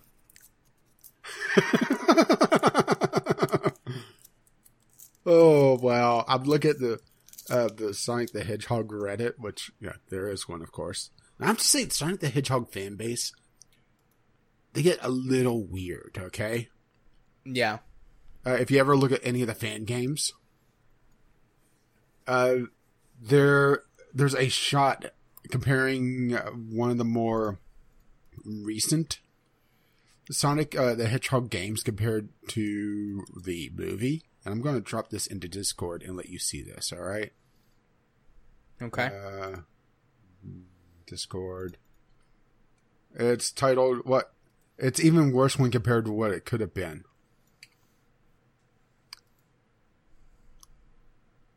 Whenever they... I mean, there's just... The fact that they made him so furry as well feels a little bit off. That doesn't bother me all that much.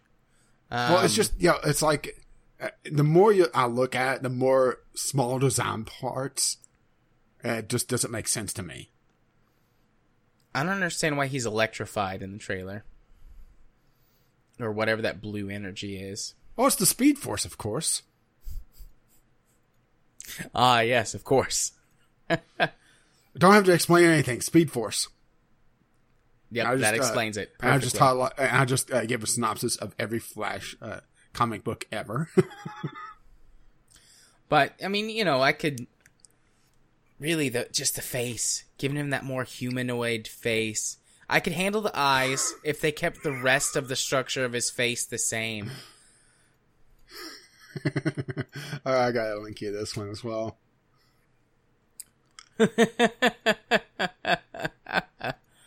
Oh. Why can't you be normal? Oh. Boy, people are...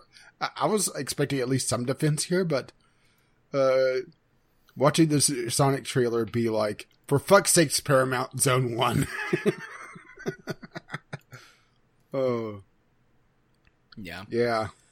I was able to figure out the plot by watching the movie or watching the trailer. It's one of those trailers that gives away the plot way too much. Okay. What's the plot of the movie? Okay. So Jim Carrey is Dr. Robotnik. He's a doctor. All right. So Jim Carrey's character is on a search for a cure to autism caused by the MMR vaccine, and he's convinced that Sonic holds the secret. Okay. Throwing a little bit of real world politics in there. Because, Nice. Jim Carrey is anti-vax. That's also part of the reason why I can't really enjoy him anymore, because I know that. I actually didn't know that, but you have just ruined Jim Carrey for me. So thank you for that. You're welcome? Question mark? Yeah. Yeah. Trust me, when I found out it's one of those... So, I don't really have anything more common knowledge, so... I haven't kept up. I mean, when was the last time Jim Carrey made a movie? Like a couple of years ago. Was it really? Only a couple of years ago? Let's see. Well, his last one was Dark Crimes in 2016, but that was a drama, I believe. Yeah, a detective drama. The Bad Batch, which was a black comedy. His last traditional comedy was Dumb and Dumber 2 in 2014. I guess I've been way behind on my Jim Carrey stuff. I knew he did Dumb and Dumber 2, but I kind of ignored that. And I knew he had a cameo in Anchorman 2, but I didn't really like Anchorman 2. I never saw Kick-Ass 2. Did I see Mr. Popper's Penguins? No, I did not see Mr. Popper's Penguins. Although I vaguely remember that movie. Yeah, and he had he was the lead in the creepy CGI Christmas Carol from 2009. I guess Yes Man is the last thing that I really remember Jim Carrey in from like a recent movie standpoint, which was in 2008. So he's not been on my radar for a long time. The last movie I've seen of his was Bruce Almighty from 2003. Probably Jim Carrey's best movie is Eternal Sunshine of the Spotless Mind, which is not a comedy. It's a very serious movie that I won't really get into and spoil, but if you want to see Jim Carrey do something that's not a comedy, but do it extremely well and not weirdly at all, go watch Eternal Sunshine of the Spotless Mind. I would say The Truman Show is also pretty good at showing Jim Carrey's range, because he does have a lot of heartfelt moments. Yes, he has his Jim Carrey moments as well, but it's him being a lot more grounded than he was in his previous movies. I think pretty much all of his previous movies. Eternal Sunshine of the Spotless Mind turns that groundedness up a lot, because The Truman Show still has a lot of levity, a decent amount of comedy. And I mean, there are a couple of funny moments in Eternal Sunshine, but they're more like sort of moments of lightheartedness in an otherwise very heavy, serious movie. So, anyways, welcome to the film portion of the podcast. Well, you're the one that wanted to talk about this. I did. I just wanted to bring it up and like point and laugh for a little bit. I definitely will not see this movie in theaters unless by some miracle of Jesus and all the holies combined, it actually is good. Which, I don't think there's a snowball's chance in hell of that happening, but whatever. Unless that there's some revelation that it's amazing, a masterpiece of our time, then I will watch it when it comes to whatever streaming service it inevitably winds up on. Don't worry, I have a feeling I'll be there quickly. I'll probably laugh a lot. This would be a good movie to get high and watch, I bet. It'll be very popular in Colorado. Indeed. And Michigan. Mm-hmm. We gotta take a trip to see Kyle, smoke some legal marijuana, and watch Sonic. Wink. Anyways. I don't think I want to watch that movie that badly. I'm not sure if there's enough weed in the world to make me want to watch Sonic the Hedgehog. And the question is, how much do you want to legally smoke weed? That's more of the question. We could torture ourselves with Sonic anywhere. Can I just have the burger place instead? Can I go to Sonic there? Yeah, that Sonic's pretty decent. It's not have great. A nice cherry limeade. A nice greasy burger. Some oddly delicious tater tots. Well, see, that's the crack. Yeah. It's one illegal drug for another. So speaking of illegal things, a couple of weeks ago, illegal in this case.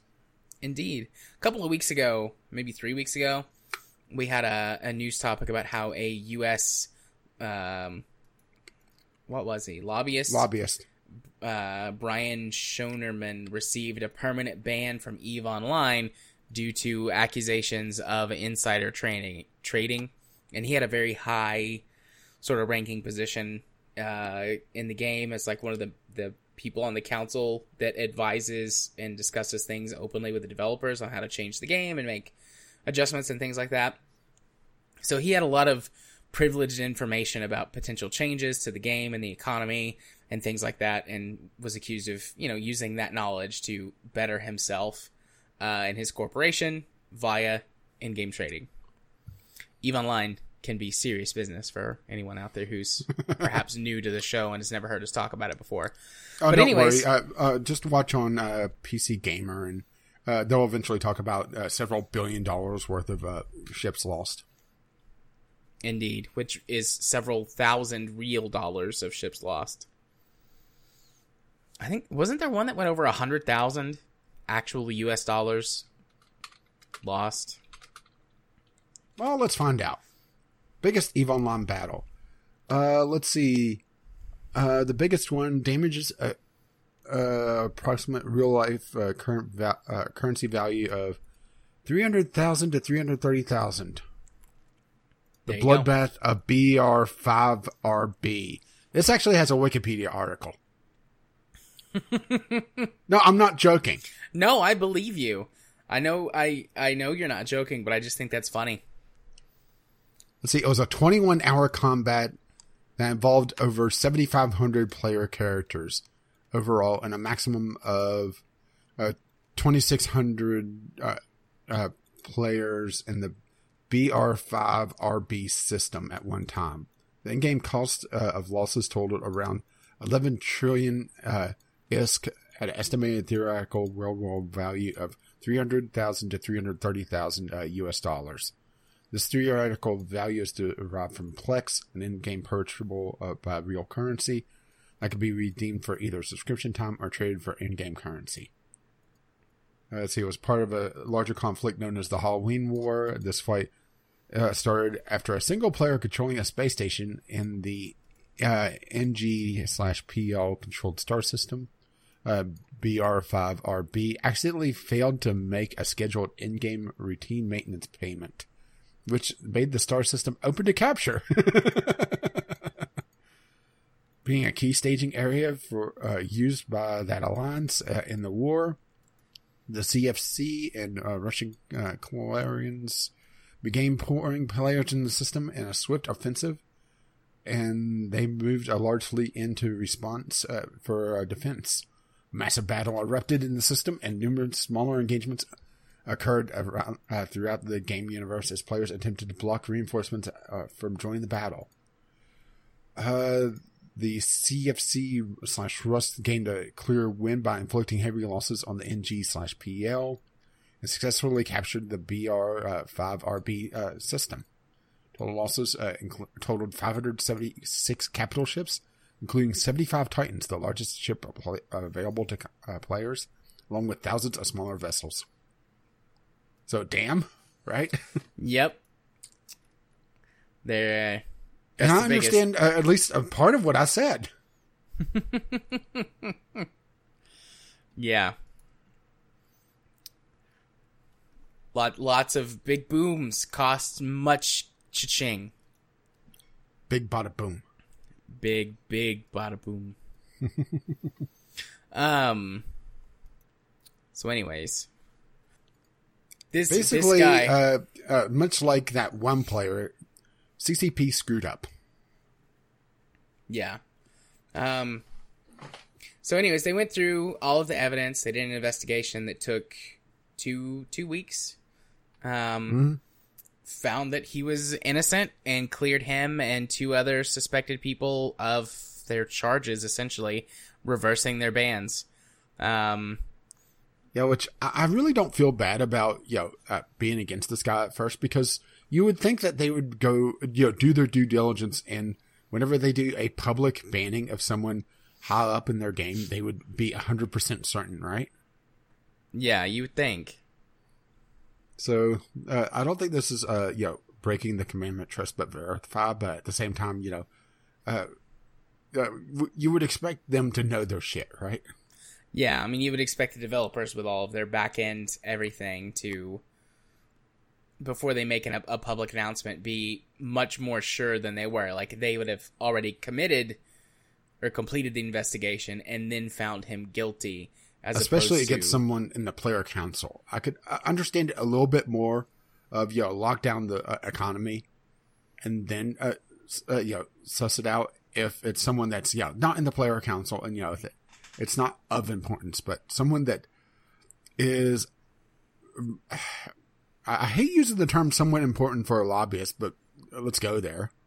Somewhat important in real life that's tied their real life profession to a game like this that, you're saying is a cheat. Yeah. You would expect them to be a lot more sure of it, but they don't really say exactly what happened, just that the initial ban was based on a lot of assumptions that were proven incorrect in a follow-up investigation. And they've been conducting an internal review to substantiate the evidence available to us and evaluate our handling of the situation. We intend to share a full follow-up statement next week. So, we'll find more information next week about what's going on. But right now, or this is the initial statement, sorry. I clicked on the wrong one in the news article. Sorry. So they did basically what I said they should have done with a low-level player, but for someone that has some backing, they should have completed the been absolutely certain before doing a lifetime ban. I can understand locking down their character, but not doing a full-on ban. Yeah. So they say that transparency, fairness, and trust is of the utmost importance to us, which is why we're issuing this brief update while also taking the time to ensure that we conduct a thorough investigation. We understand that there may be some questions lingering over the incident, and we want to assure you that we take this matter very seriously. Both the sanctity of CSM, that's the player council, all right? And the relationship we have with our players is of paramount importance to CCP. As should be expected, we will issue a full and frank apology for any mistakes that for which we are responsible, and we as well as provide appropriate reparations to those affected by any erroneous actions we've taken. So they are making it right. But, it is a little bit of a shock to, that they kind of jumped the gun that much, right? Yeah. It is. But actually, there's no but. I just said but. It's kind of one of those conversational things, but there's not really a but there. I mean, they CCP has corrected their issue, has issued an apology, so at least they have taken responsibility and they're handling it instead of being like, well, there might have been an issue and we whatever. No, they reversed it, making corrections and reparations to the affected people, and are, I guess, trying to move forward with it. I do give them props for, trying to make it right. For, yes, they screwed up, but they could have very easily just said, oh, yeah, you are guilty, and, just buried it. Yeah.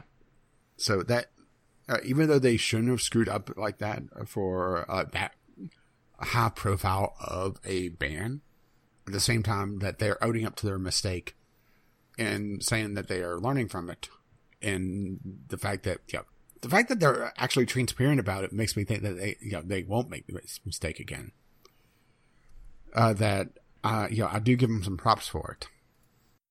Yeah, I do too. I mean, I'm still playing, so. Yeah, but you also have an addiction. I've earned that. That's fair. Okie dokie. So our next, more of a follow up, just to be completely transparent about us being transparent as well. Indeed.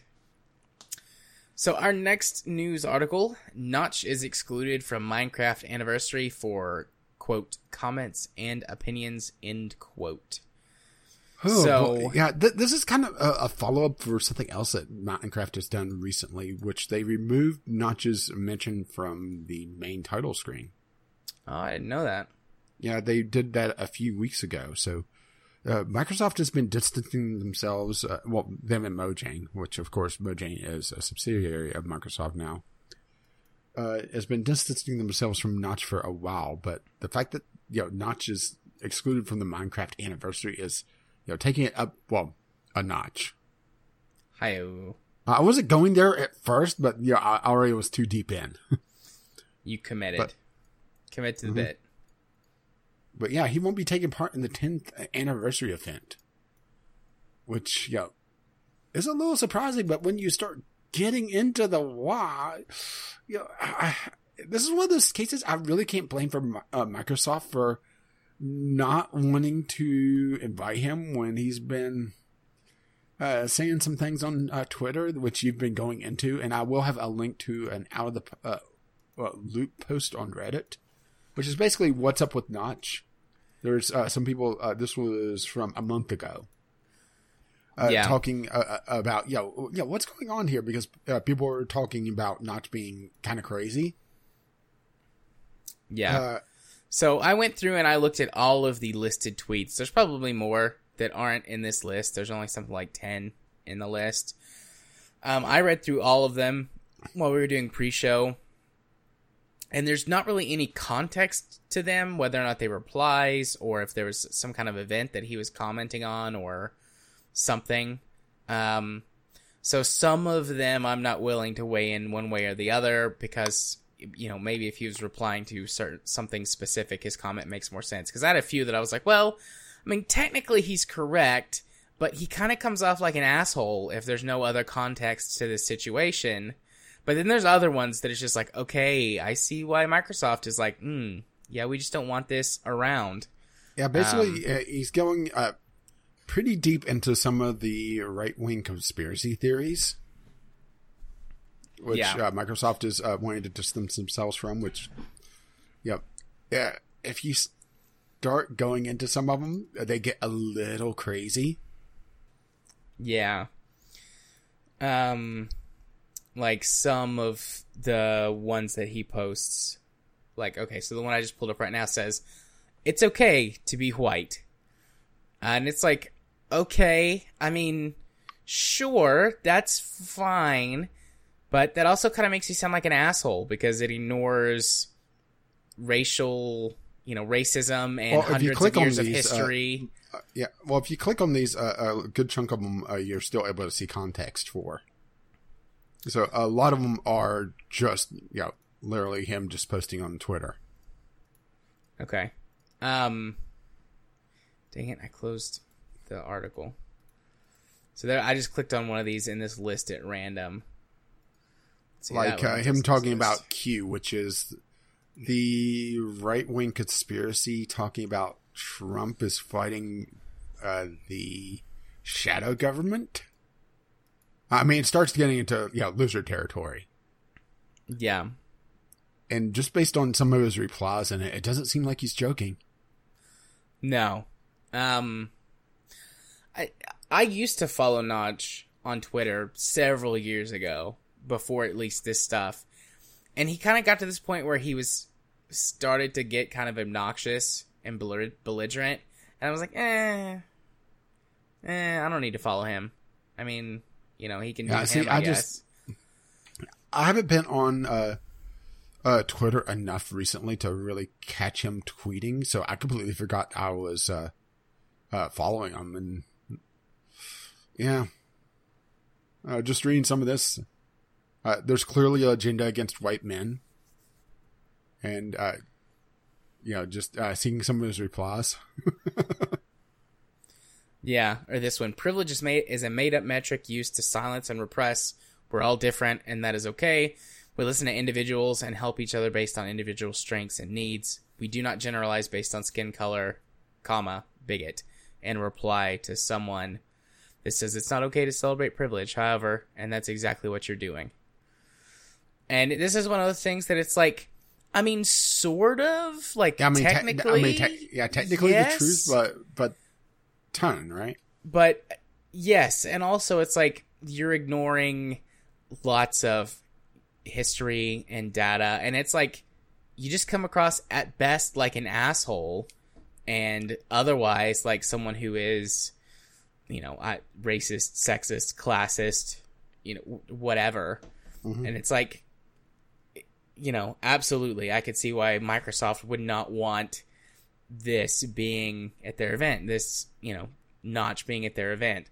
I don't know in person if he would say any of this stuff. He might. Well, he also has fuck you money. I was going to say, he's got fuck you money, so, they couldn't really control him. I'm doing air quotes for that. So, that's just some of the stuff that was kind of like, I mean, like I said, at best you're sounding like an asshole, Notch, but there's worse stuff in the list. This comes down to the thing that I've talked about before. People being against political correctness, saying that the world's gone too politically correct, and they counter it by being an asshole. Yeah. Yeah, one extreme does not make up for the other. Exactly. Then he's got a bunch of stuff in here about being differences in IQ, high and low IQ, when related to race, and that's all bullshit.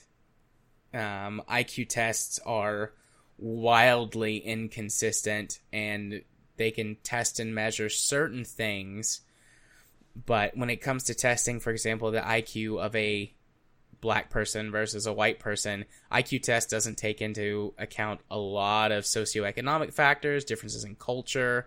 It's not called this anymore, but if you think about Ebonics, which was, I feel like, a buzzword in the late 90s, early 2000s, it might still be a thing somewhere that I'm not aware of. But essentially the fact that there is a Black English that is distinct in both grammar rules from American, European, and Australian English. Whenever you give kids tests that were in Black or African American English, all of the scores were reversed. And the white kids seemed like they had low IQs, and the black kids seemed like they had high IQs. So a lot of it is testing bias, and it's like, we've known this shit for a long time, Notch. What are you doing? So, yeah. Again, you know, he's allowed to... Notch has fuck you money, so I think the muzzle's kind of come off, and he just doesn't care anymore. Yeah. And, you know, I mean, he is allowed to say whatever he wants, but in the same, you know, we all have the right to not listen to him or not give him any more of a platform. And I think that Microsoft is exercising that right pretty appropriately in this situation. You know, I don't know. I'm sure somebody somewhere has decried censorship for Microsoft not definitely allowing a Notch. But that's not what censorship is.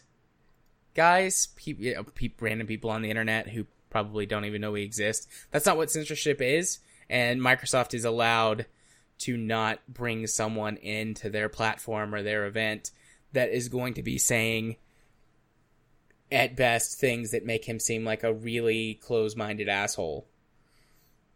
Like, they don't have to do that. So, and I think they're smart for not doing that. Like, that feels like the right choice to me, to not let him anywhere near their product ever again. Yeah, it feels weird defending Microsoft, doesn't it? No.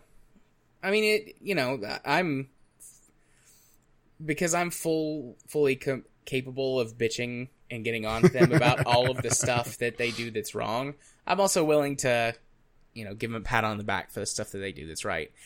And as far as, you know, good company, bad company, whatever goes, Microsoft isn't the worst. I don't know if they're, like, the best, but there's definitely companies that are they can't higher be the up worst on my as long shit as list. EA exists. And Epic. Epic's getting up there. Bethesda. Oh, you're joining my side now. Oh, God. Did I miss something? No, just... I did see the article. I didn't put it on because...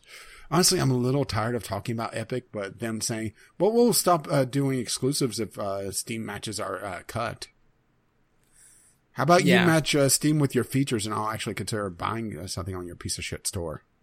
But see, that's something that they can say and get away with it because they know that Steam is not going to, or Valve is not going to make that change. Like, and even if they did, Epic wouldn't do it. Yeah, they'll still do it. That comment was not made in good faith.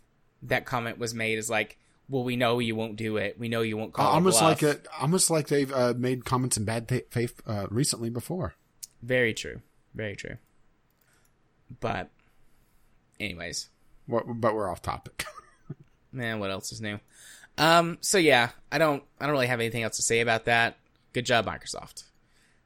I don't know when Notch... I really can't blame them. I mean, if Notch promised to be good, it's still very iffy to me just because, you know, it seems like he spends way too much time alone on Twitter in his mansion. Maybe I'm, doing some armchair psychology. I don't know. I haven't looked into it. That might be the case. He also might have always been this way. But it's one of those things. It's like having fuck you money means that you don't have to play by the rules anymore. And whatever you really believe can come out and you don't have to worry about it. Because just imagine if he had been saying things like this, or maybe he was, but Twitter wasn't as big of a thing. Actually, not a thing when Minecraft first released way back in the olden days of 2009. You know, imagine if he'd been saying this stuff publicly, loudly like that. You know, I'm sure some people would have bought the game, but a huge amount of people have been like, oh, that guy's like gross. I don't want to get involved with that. Yeah, I feel a bit bad for owning a copy of Minecraft now. Kind of like, what's his name who made Ender's Game? Who's the author for that? Orson Scott Card. Yeah, I was about to say Orson Scott Card. I thought, wait, that sounds like a made up name. Who is, I mean, extremely homophobic and racist and sexist, Yeah, and very open about it. Yeah, which honestly, when I found out about that, my first thought was, really? Because there were several times at Ender's Game I was thinking, wow, this is, borderline homoerotic. You know? Yeah, well, that might be one of those things of like the people who are, most against it. He does protest too much? Yeah, maybe. I don't know. There's no proof of that. That's just me sort of pontificating, but... Oh, breaking out the $3 words now. Yeah. Yeah. Before long, you're just going to flatulate instead of fart.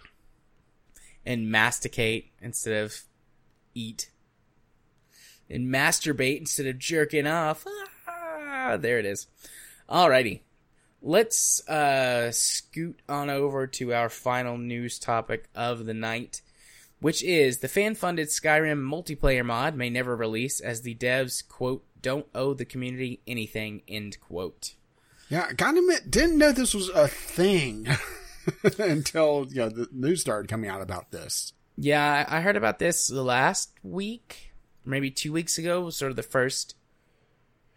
Oh, there's the first rumblings of it. I mean, I'm talking about the mod itself, not hearing about the mod at all. Which, yeah, honestly, a lot of this is kind of shocking to me. Not the fact that there's a multiplayer mod for Skyrim, because there's a mod for everything for Skyrim. I'm pretty sure you can mod Skyrim into Skyrim at this point. But the fact that they have a Patreon set up and they're taking donations and Bethesda hasn't come down on them. Because they've taken a very hardline stance of, you're not allowed to make money making mods for Skyrim. Only we're allowed to do that. Yeah. So from what I understood, a lot of this is coming down to kind of release dates and also the fact that they're using some of the script extender code, and there was a bit of a tussle between them and the team behind the Skyrim script extender. That they essentially were using the old saying, it's easier to ask for forgiveness than permission. So I'm basing this all on the Sid Alpha video that's going to be in the comments or in the show notes. Is that they were using some of the hooks in the Skyrim script extender to be able to inject code into the EXE, I believe it was. And I actually know a little bit of what I'm talking about. Not all of it, but I understand a little bit of it. And then they asked permission to be able to use that code. And the Skyrim script extender, because they have a license from Bethesda, one of their big no-nos is making money off of it. And this is making Patreon bucks. So that was violating their license. So they said no. So, okay, they pulled some of the code, and then they didn't remove all the code. And then there was a bit of a kerfuffle, and then this infamous line, we don't owe the community anything. Yeah. Which, the term entitled gets thrown around way too much in gaming news, but I think in this case, we may have a winner here. I mean... This is a really interesting gray area. Like, from an ethical, moral standpoint, yes, you do. They've been paying you for however long to produce this. They expect a product. But Patreon falls into this weird category of it's like, I mean, you're not particularly buying a service. There's no sort of insurance or guarantee. This falls very much into the sort of buyer beware category of, a very capitalistic environment. I'd love to have more context for these quotes, but the mods of the mod subreddit, the mods of the mod subreddit. Oh, that's a tough sentence. Has nuked this entire thing. So yeah, we're not going to have full context, and there isn't an archive of it, unfortunately. Sorry, I cut you off there. Oh, that's okay. But so legally, this if it goes to court, I think there's a real, good chance that it could wind up being ruled like, you know what, based on the business structure set up here, they don't actually they actually don't owe you anything. Gamers, consumers, Patreon supporters, which is really shitty.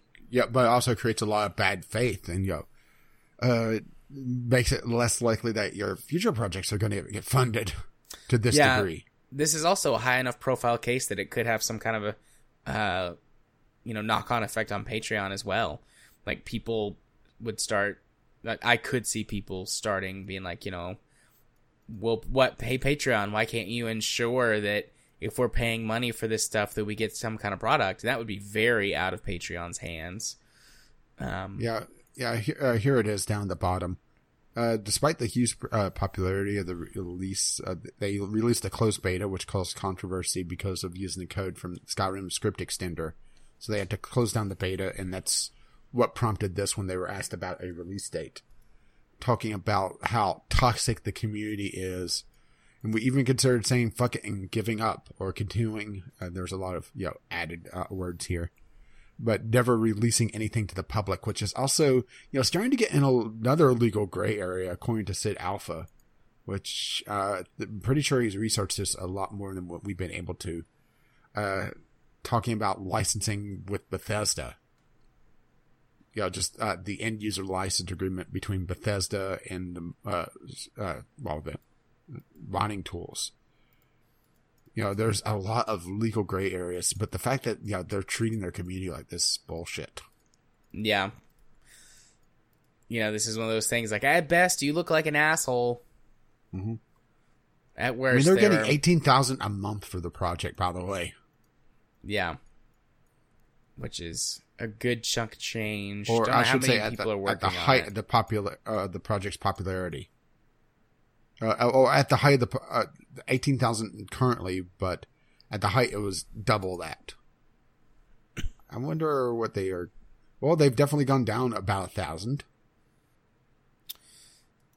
Yeah, But they're also one thing that's concerning to me about it is how they're running the project. Not the fact they're being assholes about it, but this is essentially Fallout 76.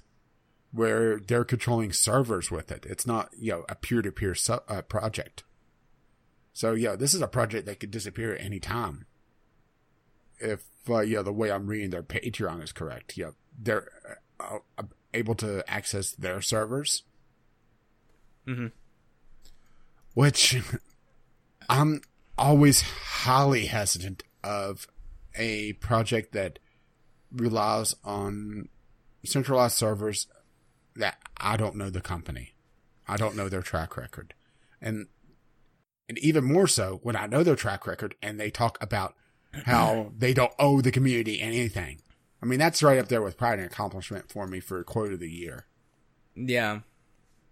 Well, it could be your quote of the year. Pride and accomplishment was like 2 years ago now. Oh, true. But, I thought that it was peer-to-peer. Going to be peer-to-peer or, player-created servers. And that the beta was the one that was just them running it. I didn't realize that was the intent for the whole thing.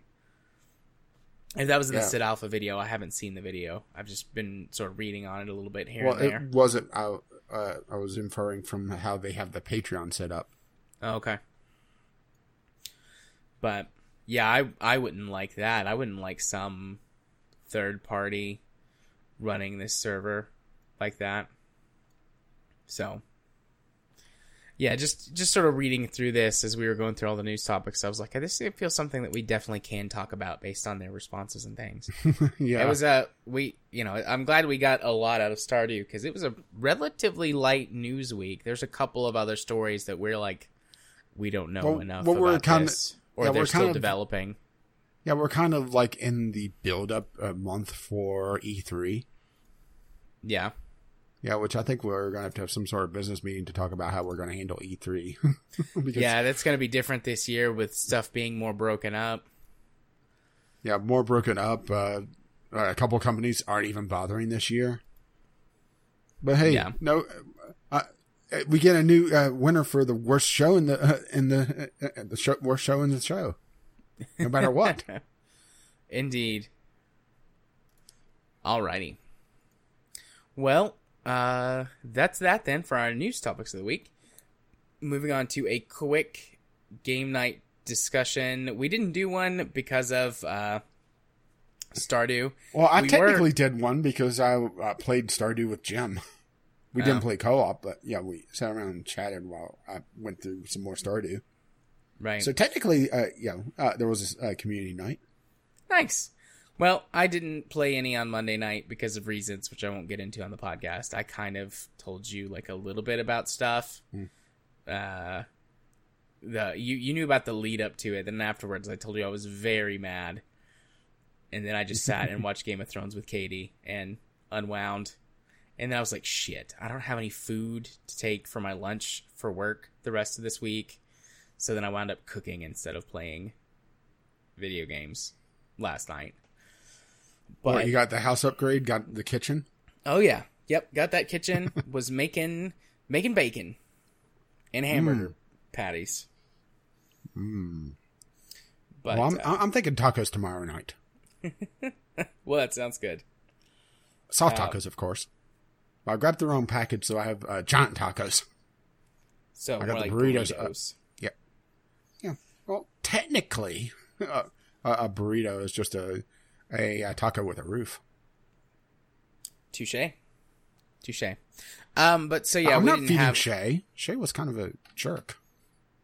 But we didn't have an official game club or community game, whatever game. We had game club. We didn't have a community game night this week, which means that we did not make any plans for a game for next week. So check Discord. I'll be posting something in there tomorrow, as in Wednesday, asking for suggestions, and might just have to come up with something depending on how much feedback we get from other folks. Yeah, you're still technically on tomorrow.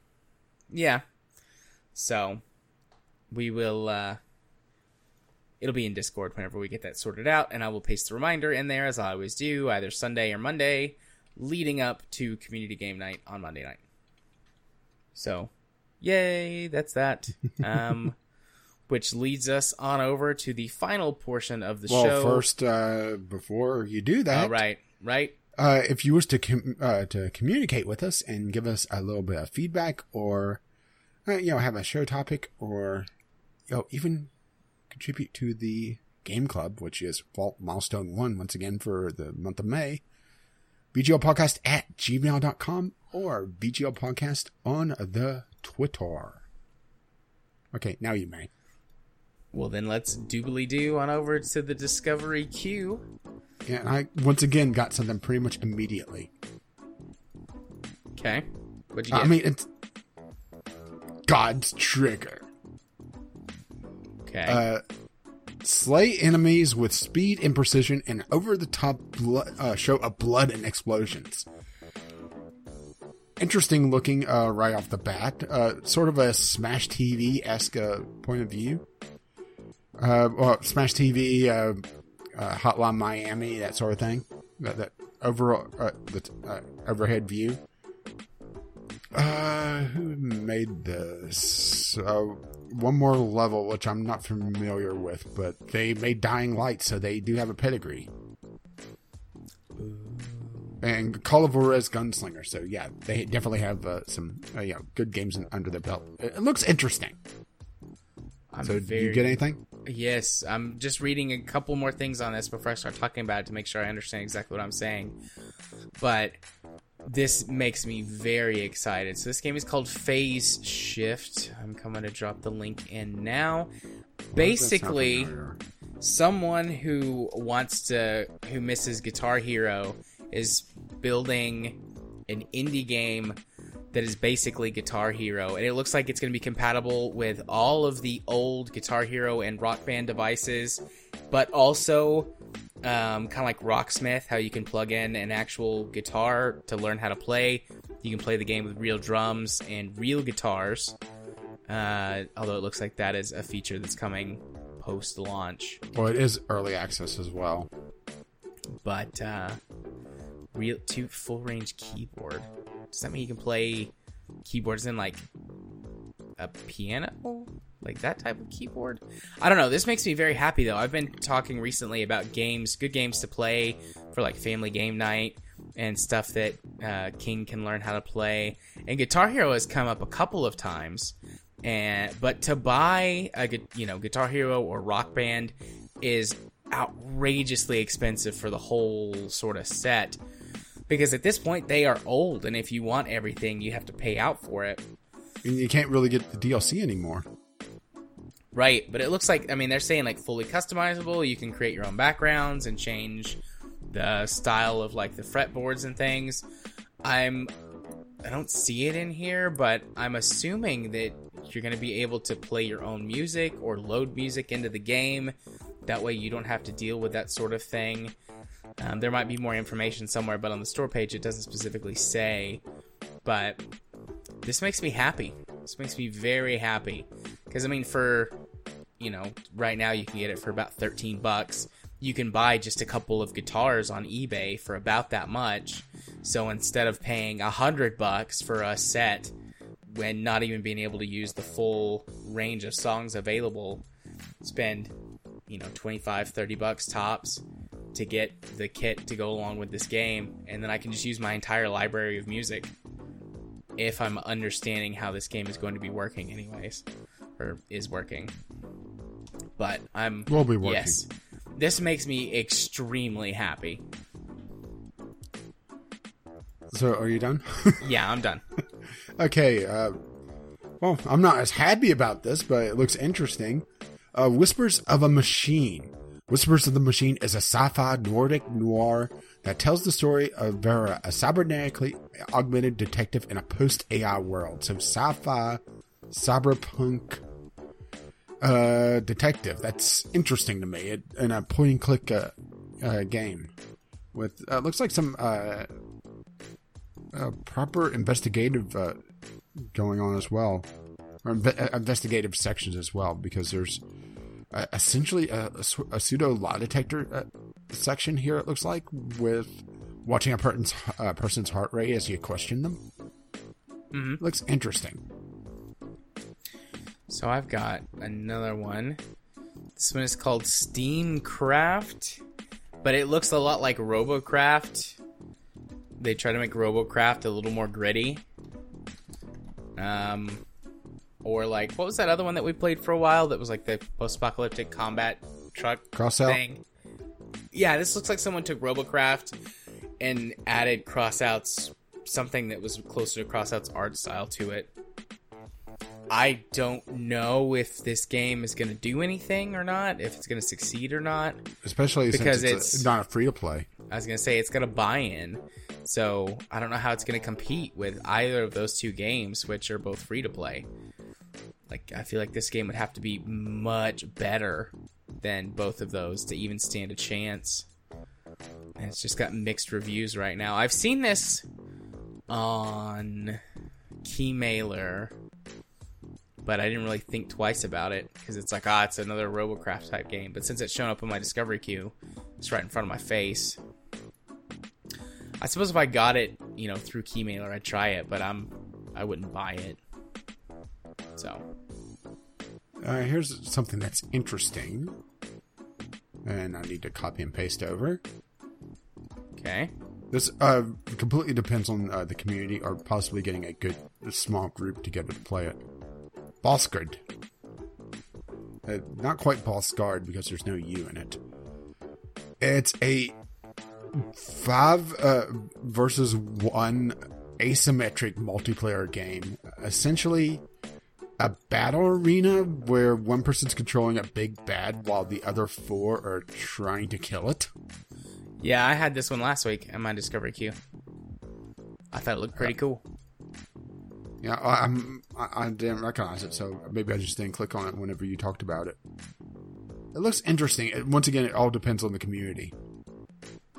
I haven't got anything else yet, so if you get something. I'm getting a lot of trash. I must have clicked on too many of your games. Is this made by the same people? No. Okay. So, Lake Ridden link. This reminds me a lot of Firewatch. I thought for a second maybe it was produced by the same developers, but it's not. This is their first game. Yeah, I just typed Firewatch in because I said Firewatch. Oops. Yeah, the Firewatch devs are making Valley of the Kings, isn't it? I'm not sure. The first-person Egyptian game. Remember, they were brought by Valve. Oh, yeah, that's right. I've actually played this. Oh, okay. Well, I mean, I did a Sunday sampling on this ages ago.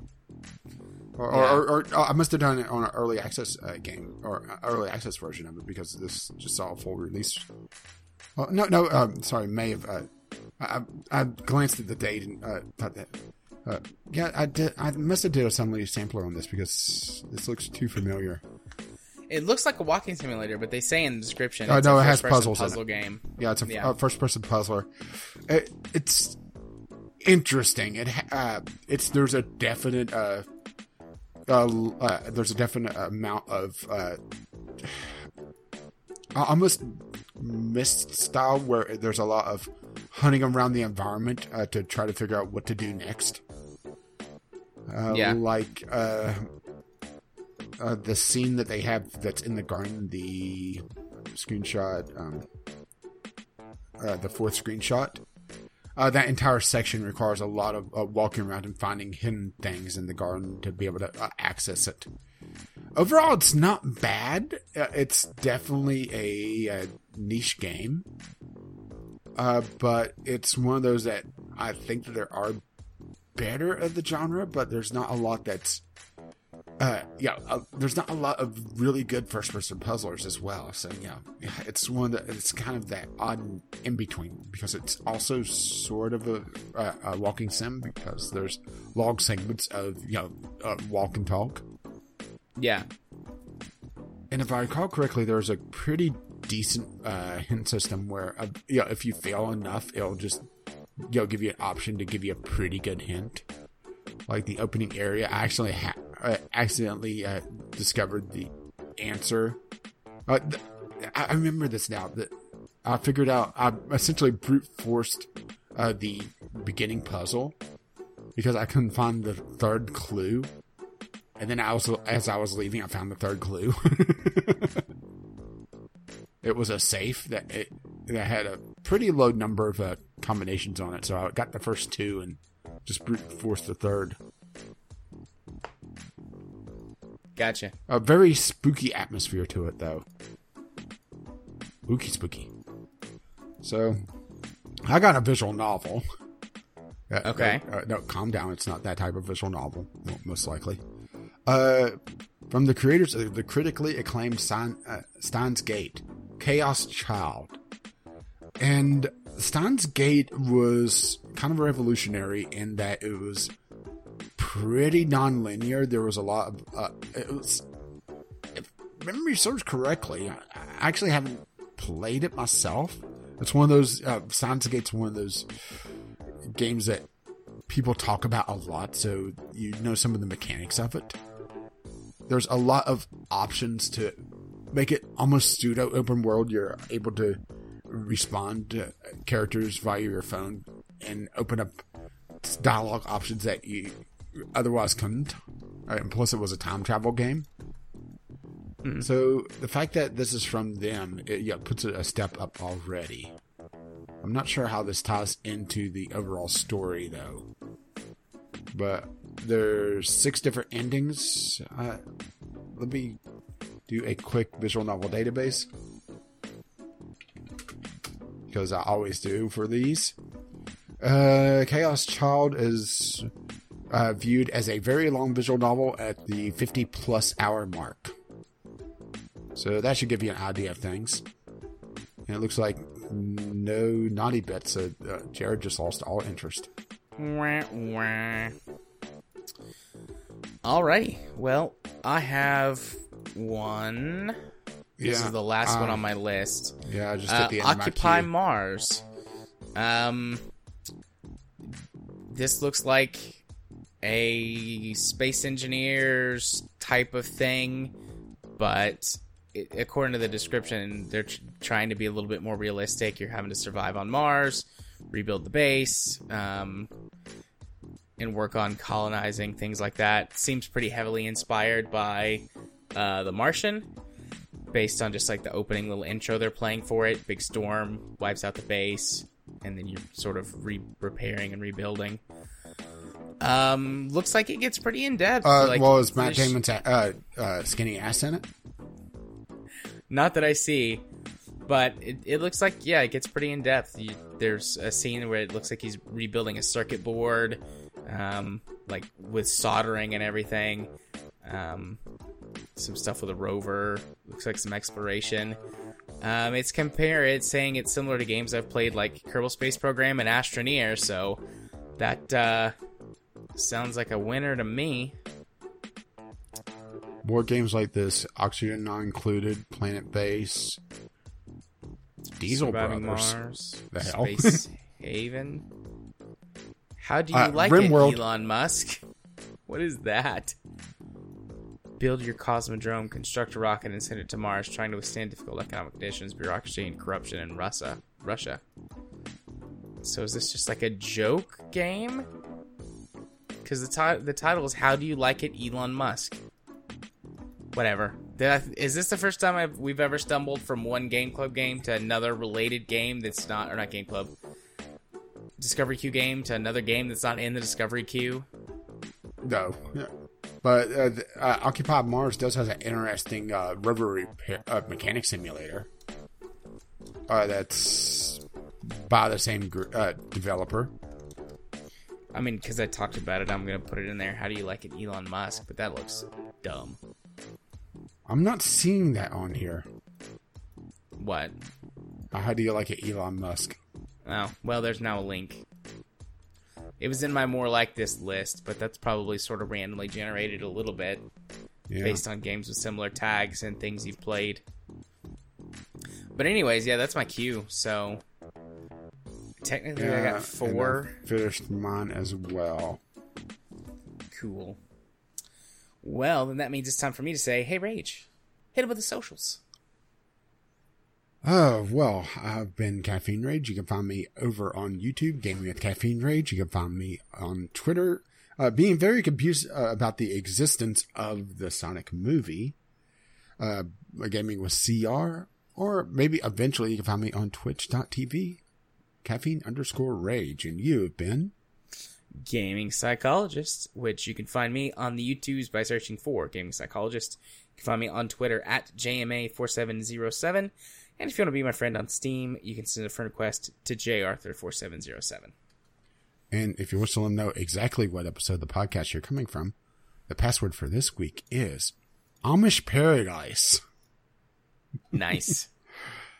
Yeah, after seeing the Sonic trailer, it's one of those things, yeah, Amish Paradise would have made more sense. I'm not sure about that, but it wouldn't have made less sense. So. No, it would have been a comedy. Fair. Maybe we should contract Weird Al for doing a song for this. A quick send in the Patreon dollars, and you could do so. Well, first of all, email us your song ideas, or your letters, voicemails, game-related topics, or of course the Game Club stuff to vglpodcast@gmail.com, or you can just tweet to us VGLpodcast on the Twitter. If you wish to pay for our many, many projects, including things that we'll never do because, it's stupid, like getting a contract for Weird Al, you can do so over at patreon.com/VGLpodcast. What our patrons do pay for, though, is our Podbean account, VGLpodcast.podbean.com, which hosts the show notes, the RSS feed, links to all our stuff. Or you can find us on iTunes, Google Play, or your podcatcher of choice.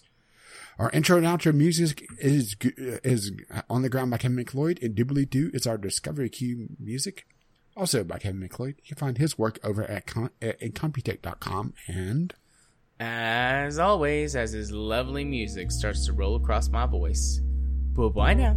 See you next time. Bye-bye.